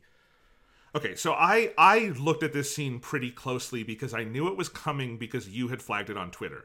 Yeah. You came out of your Twitter cave to make your rare tweet. It's like, see your shadow twice a year. Anyway, and so I knew it was coming, so I looked at this scene. My guess from looking at it is that I think Mustang's half of it is a reshoot. I think the stuff with Ed, Al, and Scar is on location in Italy. And actually, if you look at them closely, they are not wet enough. But Scar and Ed do have water on them. I looked really closely. They have it on it's like their hair is not wet enough, and it's probably because their wigs and everything, they didn't get those wet. And that's the thing that feels wrong. Other parts of their body are. There is an effort to add some water to them. Mustang stuff either was just not shot on location or was a reshoot because he is against a green screen. And it's pretty clearly composited in. And he does not share the screen really with Ed, Scar, or I guess he does with Al, because Al is all CGI. But they're just very clearly two separate halves of the scene. When you have Ed and Scar are up against real buildings, and Mustang and his people are up against a green screen. And so I think that was either just shot separately or shot as a reshoot. And my guess is probably you don't want to get them wet for chroma keying, as you said, but also because water is then a reset thing of like, if you get it wet enough, then you have to get it dry enough to start the scene over and all of that kind of stuff, right? But the problem is you have fucking, like, at a bare fucking minimum, for the close-up of the gloves, for the joke to work about, hey, you don't work in the rain, you have to have the gloves be wet. Because he goes to, it's a big action beat where he goes to do the spark, and it doesn't work. And then Riza Hawkeye comes in and grabs him, and it's this big fucking zoom in on that is just bone dry gloves. And that is where it breaks my brain as well, and is like, what happened there? But yes, that is what I could tell breaking it down. Yeah. Because to be clear, like in the behind the scenes stuff, and I think you're right. I think that you're almost certainly right because now I'm thinking about the behind the scenes stuff that I saw, which was like B-roll that was intercut with an interview with Makinyu that he was doing on set or whatever. That Roy Mustang is not there, but like they were shooting it. You know, it was like Italy. It's like the middle of the day. It's like perfectly bright and sunny outside. They're not pouring water. Like the rain is a digital effect. But you are right that like there are some shots where you can clearly see that like Ed has been wet, and they like wet his costume a little bit. But then there are also shots where they don't look wet at all. It's like it just feels like they didn't really account for any consistency or logic in how the rain interacts with the scene. And it's like particularly bad because there are multiple things in that scene that draw attention to the fact that it is raining and they are supposed to be wet. And it is just like it is one of the weirdest things I've ever seen in a movie. Like it's just one of those little details where I've just never seen a movie get that wrong before. And it's not a thing I've ever thought about movies being able to get wrong before. It's never occurred to me that a movie could fuck that up. Like, I've seen episodes of Doctor Who in fucking, like, 70s that did this, you know? It's like, why could this movie not do this? I do not know. Yeah, actually now thinking about it, what it probably is not a reshoot thing. It's probably that if they were on location in Italy for that, they didn't want to fly Mustang and his retinue out for that. They probably had only the most essential actors in the Italy part. Yeah. So your three leads of this movie are Al, Ed, and Scar. You have them in Italy. You don't have Mustang's crew, and because you're going to shoot it in two chunks and bring it together, you can't have rain on set because rain is irregular and unpredictable. So you have to make it a digital effect to blend the two, and that could work. That's not insane. Like other movies have definitely done that, but you would have to control the on-set conditions to make it match in the end. Like making the gloves wet.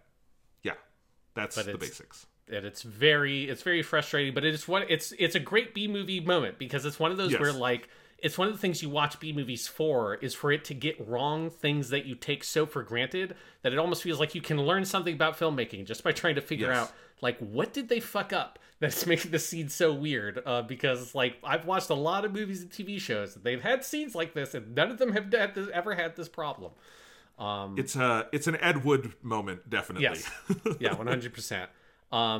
Another sequence in the second movie that we've alluded to, but I want to talk about in a little bit more detail, is Ed going to Xerxes, which is so funny because they broke the plot sequencing of it completely with the way that they handle all the stuff with Maria Ross in the first movie, which is fine for the first movie. You know, Maria Ross is like almost like a cameo character. She's used in a completely different way. It works totally fine for that movie that they don't do the whole thing of her getting killed or fake killed by Roy Mustang. But because you don't have any of that, you've broken the sequence of plot that leads to Ed getting taken to Xerxes.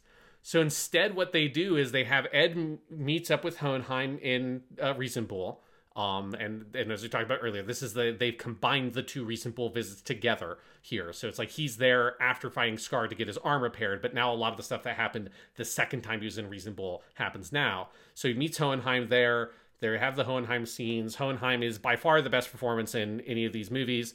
It's Seiyo Uchino, and he fucking kills it. Obviously, he also plays father, like so good.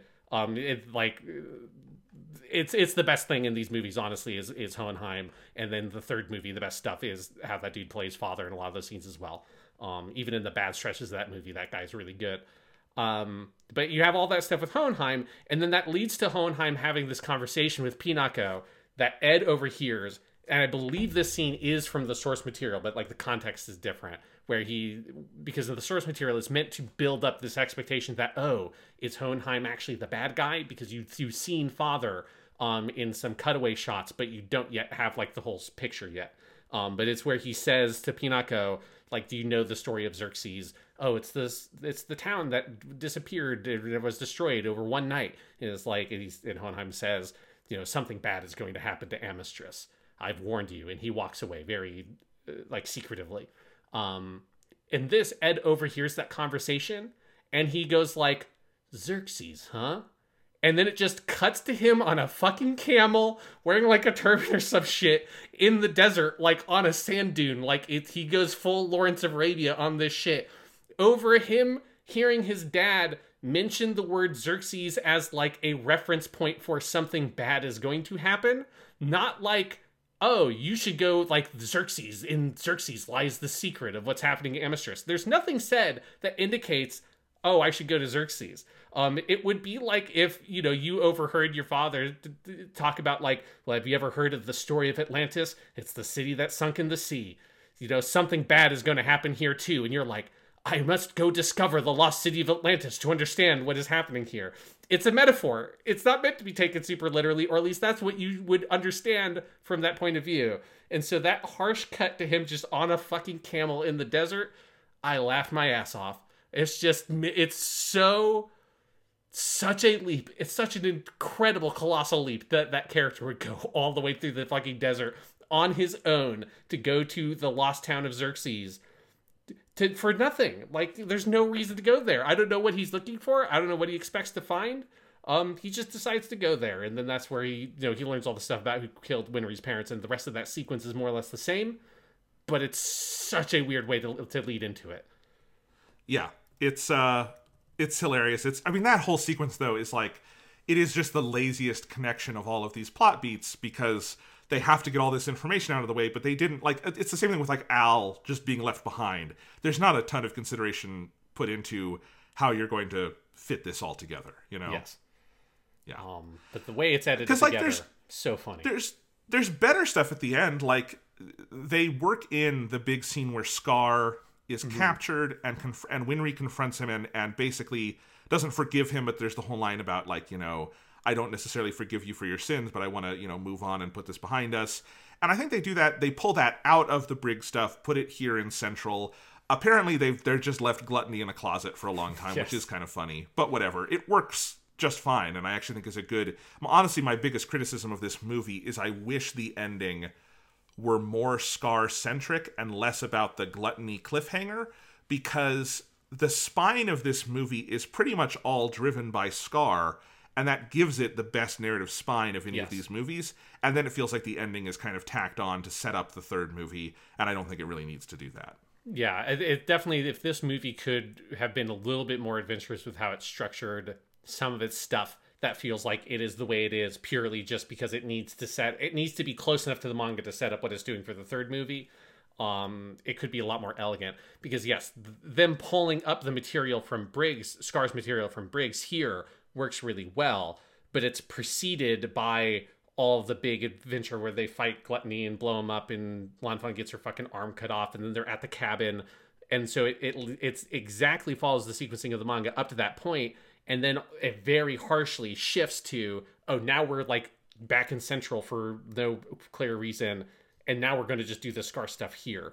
And so it's very kind of herky-jerky, where if you could have massaged some of that material from the manga that leads up to all the cabin stuff and made that transition more naturally into the Scar stuff, it would have been a much better ending for the movie.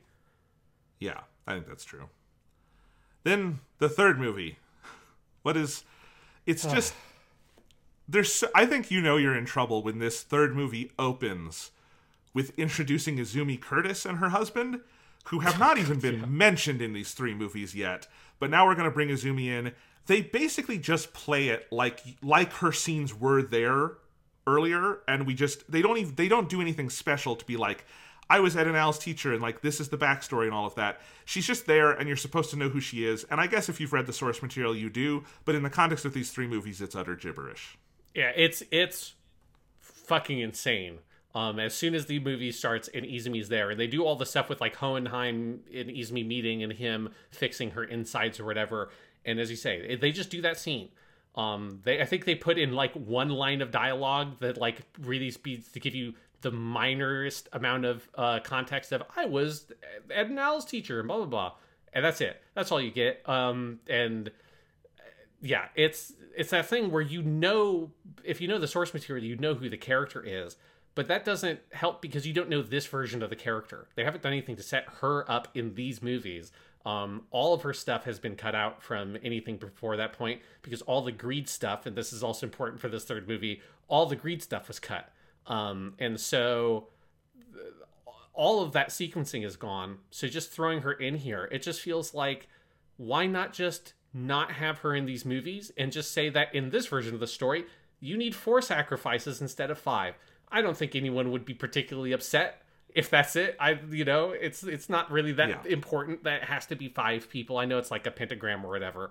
But you can make it a square. You could pick a It's different fine. character. You could add someone else in there. Did they Yeah. kill off Dr. Marco? I guess they killed off Dr. Yes. Marco in the first movie, so you can't do that. But yeah, it's just like the only reason she's here is because of that. Like it's just because she has to be one of the Hitobashi, or the sacrifices. And it's so awkward. And yes, as soon as that opens up this movie, I was definitely had like this feeling of dread of realizing, oh fuck, that's right. They got to have their fun stuff in the second movie where they just got to take a little bit more of their time adapting stuff. They just got to, get all the cool action beats in and pace it out pretty appropriately. And then I realized, oh, they're not going to try to do significant modifications to the plot of this series to fit it all into this third movie. They're just going to try to cram every single thing that happens in the entire second half of Fullmetal Alchemist, because it's like pretty close to how we broke our podcast structure, honestly, is what this movie has to cover. It's even a little bit more than that. And they don't handle that particularly well, the fact that they have to fit all this. And it's the longest movie. It's like basically 2.5 hours. And it feels longer than that to sit through. because it is just, they didn't like cut it down. They just try to do everything fast. Yes. And so it's just a utter gibberish version of most of this stuff. I think the other moment that just kind of kills it is when you have the scene where they all fall out at Father's place and Lynn is there and Father is like, oh, we've got an opening. And I'm like, are they going to do the Greed stuff after never having it? Because Greed is not in the other movies. We don't meet the original version of Greed, none of that. So they do the Greed stuff and it makes no sense unless you've read the manga and you know all of that stuff. And even if you have, it feels extra gibberishy because he's just not a character in this. Like, you don't learn Greed has the powers of like the solid full shield body until the end of the movie when he's fighting Wrath and does it. It's like stuff like that that is just crazy. They have not reworked the plot enough to like fit into a movie shape. So the stuff at Briggs just is very fast and like kind of pointless. Anything with Sloth is kind of pointless. They do some things from the Promise Day story pretty well, but they also just, they don't have the money or the scale to really do it. So like, instead of the fight with Sloth being the two Armstrongs and a bunch of soldiers and a destroyed building, it's just the two Armstrongs and Izumi in a big empty room. Yeah. And it's stuff like that that just feels very small and cheap. I will say, once you get into the final rush and it's the sacrifices have happened, Father has claimed God, your big Neon Genesis Evangelion moment, then the final like hour of the movie I think is pretty good because it has a pretty small amount of material to adapt, and I think it does it decently. It's very centric on characters who generally worked in this adaptation, like Hohenheim. I think Ryosuke Yamada is really good in the last hour. He also plays the younger father, and I think he's good in that role. Honestly, probably better than he is as Ed. I think he gets to be like menacing, and I think he's effectively menacing. And I think the last hour is pretty decent. Yeah, I agree that like once they just get into where they can slow down and they just can do a proper adaptation of that material, it's totally good. Like it's as good as any of like the best stuff in the other movies, but it's just you have to work through 90 minutes. Like it's a whole movie's worth of other shit. Like making it feel like really if they were going to do this much, if they weren't willing to cut out a bunch of stuff, they should have just done fucking 4 movies. You know, like you could have done another movie that had all the Briggs stuff and all that in it. And it would have been fine. Because this is just brutal. It really feels like that first 90 minutes watching a giant anime clip episode. Like it's cut like that, where you're just getting only like the juiciest pieces, but you're not getting any of the narrative material that connects any of it. Because you get all the big action beats, you know, fucking Pride shows up and Hohenheim fights him and they do the thing where he gets trapped in the big dome with Al. They cut out Kimberly from this material, even though Kimberly is in the flashback stuff. But I guess they decided like even this movie was like, we can't do all that. So they did cut out Kimberly, but they have Gluttony break him out. But it's all the main plot beats just sort of connected together as quickly as possible with no space to breathe. You know, like you have the scene where Wrath shows back up after getting quote unquote killed in the train bombing or whatever. And he's just already on the plateau. You don't have like the great sequence of him slowly walking up to the castle, even though they give him that exact line of him saying like, "This is my castle. Why should I have to go through the rear entrance?" But it's like, we didn't see what entrance you took. You're just standing here already at the top of the castle. Like, it doesn't make any sense. You don't get any of the framing, the build-up, the tension, the payoff. All of the stuff with Wrath doesn't particularly play because he hasn't been set up appropriately as a character. None of the stuff with Ling at this point works because none of the greed stuff was set up. Even though they did a good job with Ling in the second movie, he feels like he's just completely wasted in this movie. Even though he still gives a good performance, I think he does a good job of like selling the difference between Ling and Greed. It's just that none of Greed's character has been set up, so it doesn't really pay off for anything. So you have to sit through this just an excruciating big chunk of movie to get to that Promise Day stuff, which, as you said, is quite good. And all the stuff with Ryosuke Yamada's performance gets so much better. How he plays, I think, like the ending with him in like Truth and getting rid of the Gate of Truth and all that, and getting rid of his ability to use alchemy, that all works super well. Like that section of the movie is quite good. I just wish that it could have been the ending to a movie that was much better about building you up to that point. Yeah, I think that's true. I feel like, yeah, if that last hour had a better first hour leading up to it, I might say this whole thing was actually creatively like worth it and like valuable, because it's just a very solid adaptation of those final chapters of Fullmetal Alchemist are fucking great. I'm not sure you can ruin them through bad adaptation, but I think they do a good job with it. Like Ryosuke Yamada, when you get to the moment where he gets his arm back and then he realizes what Al did and he does the excruciating like scream and all of that about, like, he's great in that scene. It plays. It just, yeah. It's the hour and a half leading up to it. I did the same thing you did, Sean. It was not on separate days, but I did tap out about halfway through and then come back. And then I came back and was pleasantly surprised because it was pretty good. Yeah, yeah.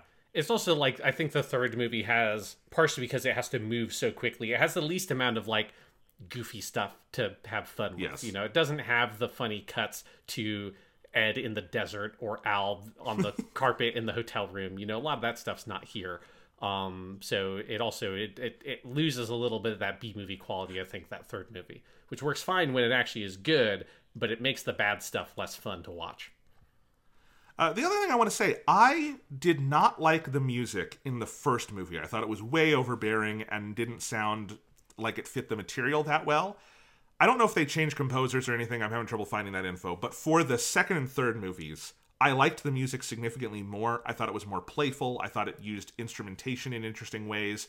And I think the music in like the last hour, again, genuinely is affecting and moving and thrilling. And there was a lot of like good, like I would listen to that soundtrack. It's good stuff. Yeah, I agree. Yeah.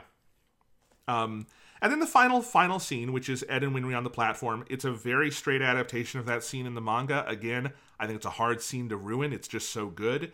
But it's very charming. I thought through all of these movies, the actress who plays Winry is great. And I think then you finally have Ryosuke Yamada being able to play a human enough version of Ed to be on her level. And it's a good scene, and they end it the way the manga does, where they use that full page panel of Ed, and it's the photo basically of him heading off, and they kind of have that shot and then turn it into a photo, and then it kind of goes away and it says the end. And I thought that was an elegant, like, fun way to end the movie. Yeah, I think it definitely, like, it makes a lot of sense to me that, like, Ryosuke Yamada's performance as Ed gets to work really well when it's the parts where Ed is written more as an adult character.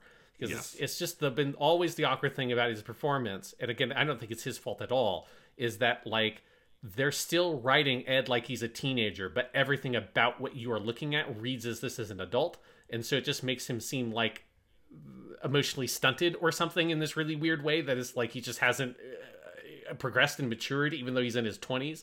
Whereas when he gets to play like these scenes like a young adult, he plays them really well. And it makes me wish that they had like recalibrated the character like that throughout, because I think there's no reason you couldn't have done that more throughout the other movies and played down a little bit the overreactions to being called short and all that kind of stuff. Maybe had a reference to it in a gag, but I think it's the problem with some of these manga to live action adaptations is I like so oftentimes that there is more of a commitment to trying to like do the material. Lots of Hollywood adaptations of material, whether it's comic books or video games or whatever, rarely actually really want to do, let's take the scenes exactly. Let's take the lines exactly. Like, let's try to like really reproduce lots of like the specific detail of the stuff from the source material. And sometimes, you know, you can do really good stuff and not adapt the source material pretty closely. But there's oftentimes, I feel like, missed opportunities in trying to really reflect, particularly in our comic book adaptations, because we get so much of that now,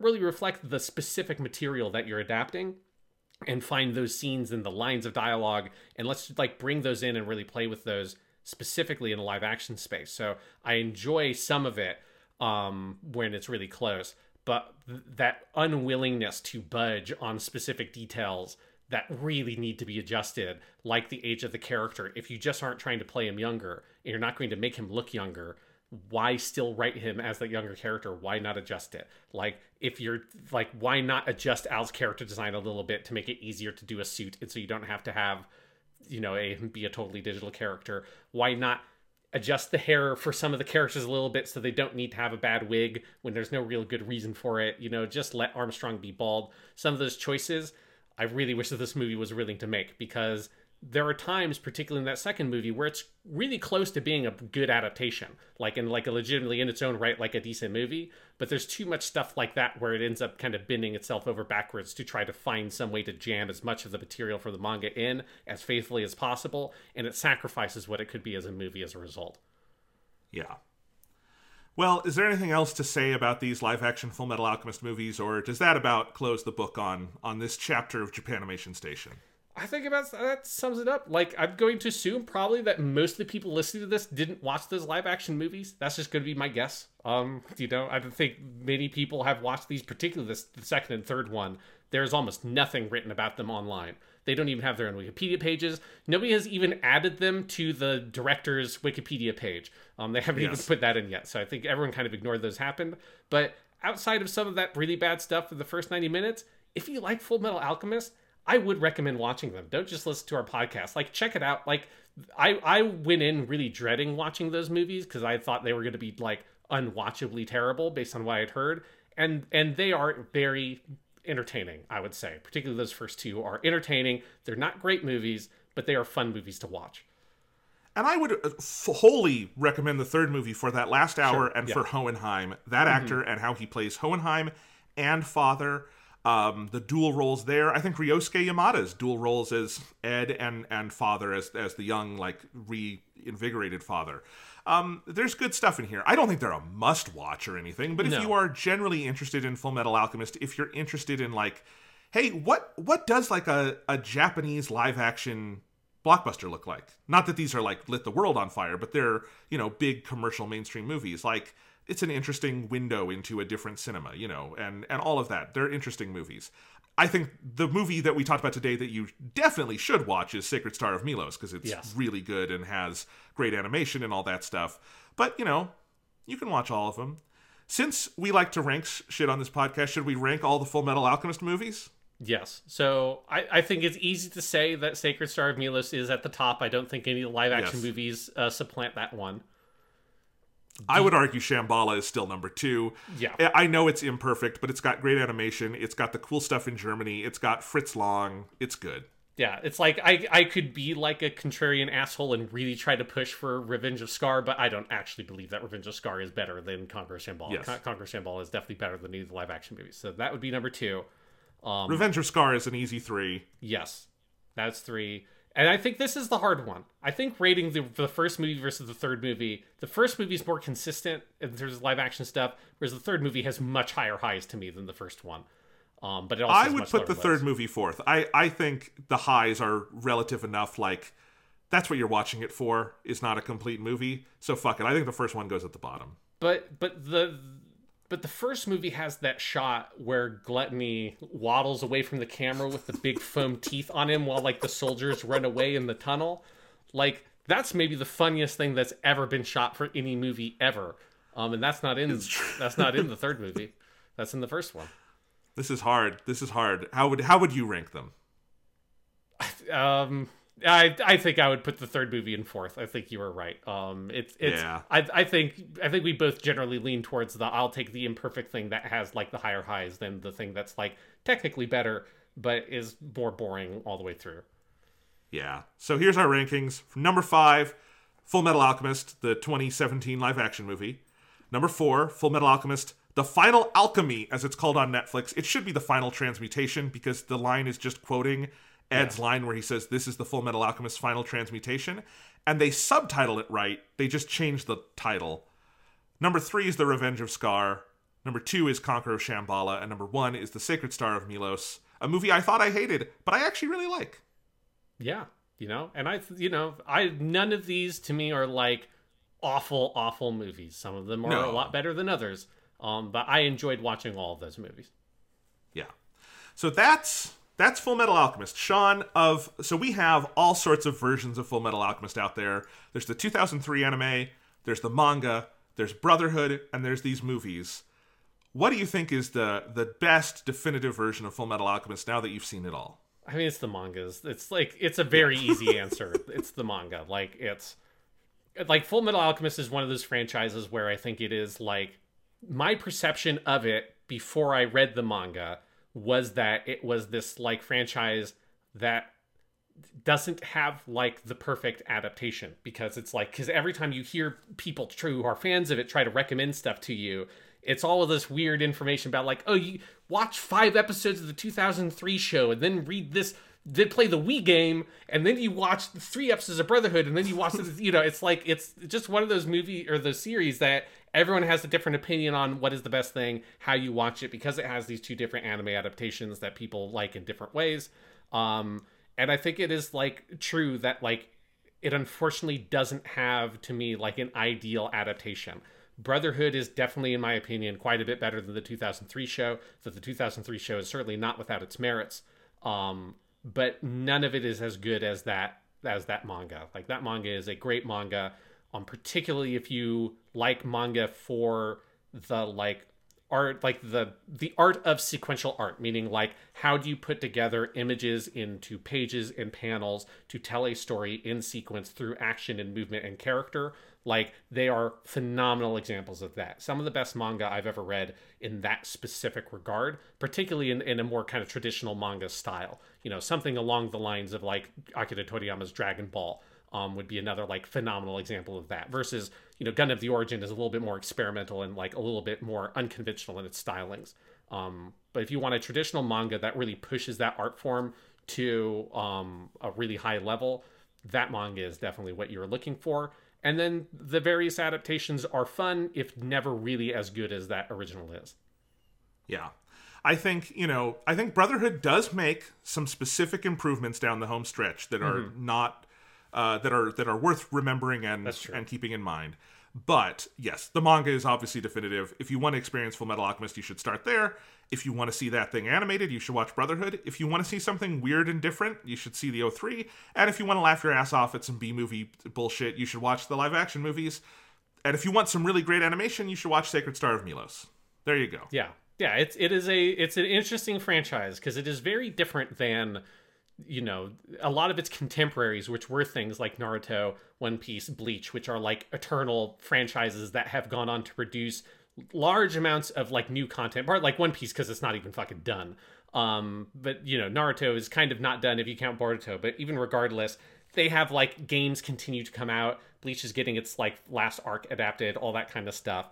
Whereas like Full Metal Alchemist is interesting because it feels like it kind of existed alongside those things, but was able to sort of shoot its shot and be happy with that, right? That story is like very one and done. I can't imagine there will ever be a Full Metal Alchemist 2 or like the son of Ed, this franchise is just not that kind of thing. And there's something very nice about that it's just willing to still play in that shonen kind of pool, but be its own thing and be happy with being done and move on to something else.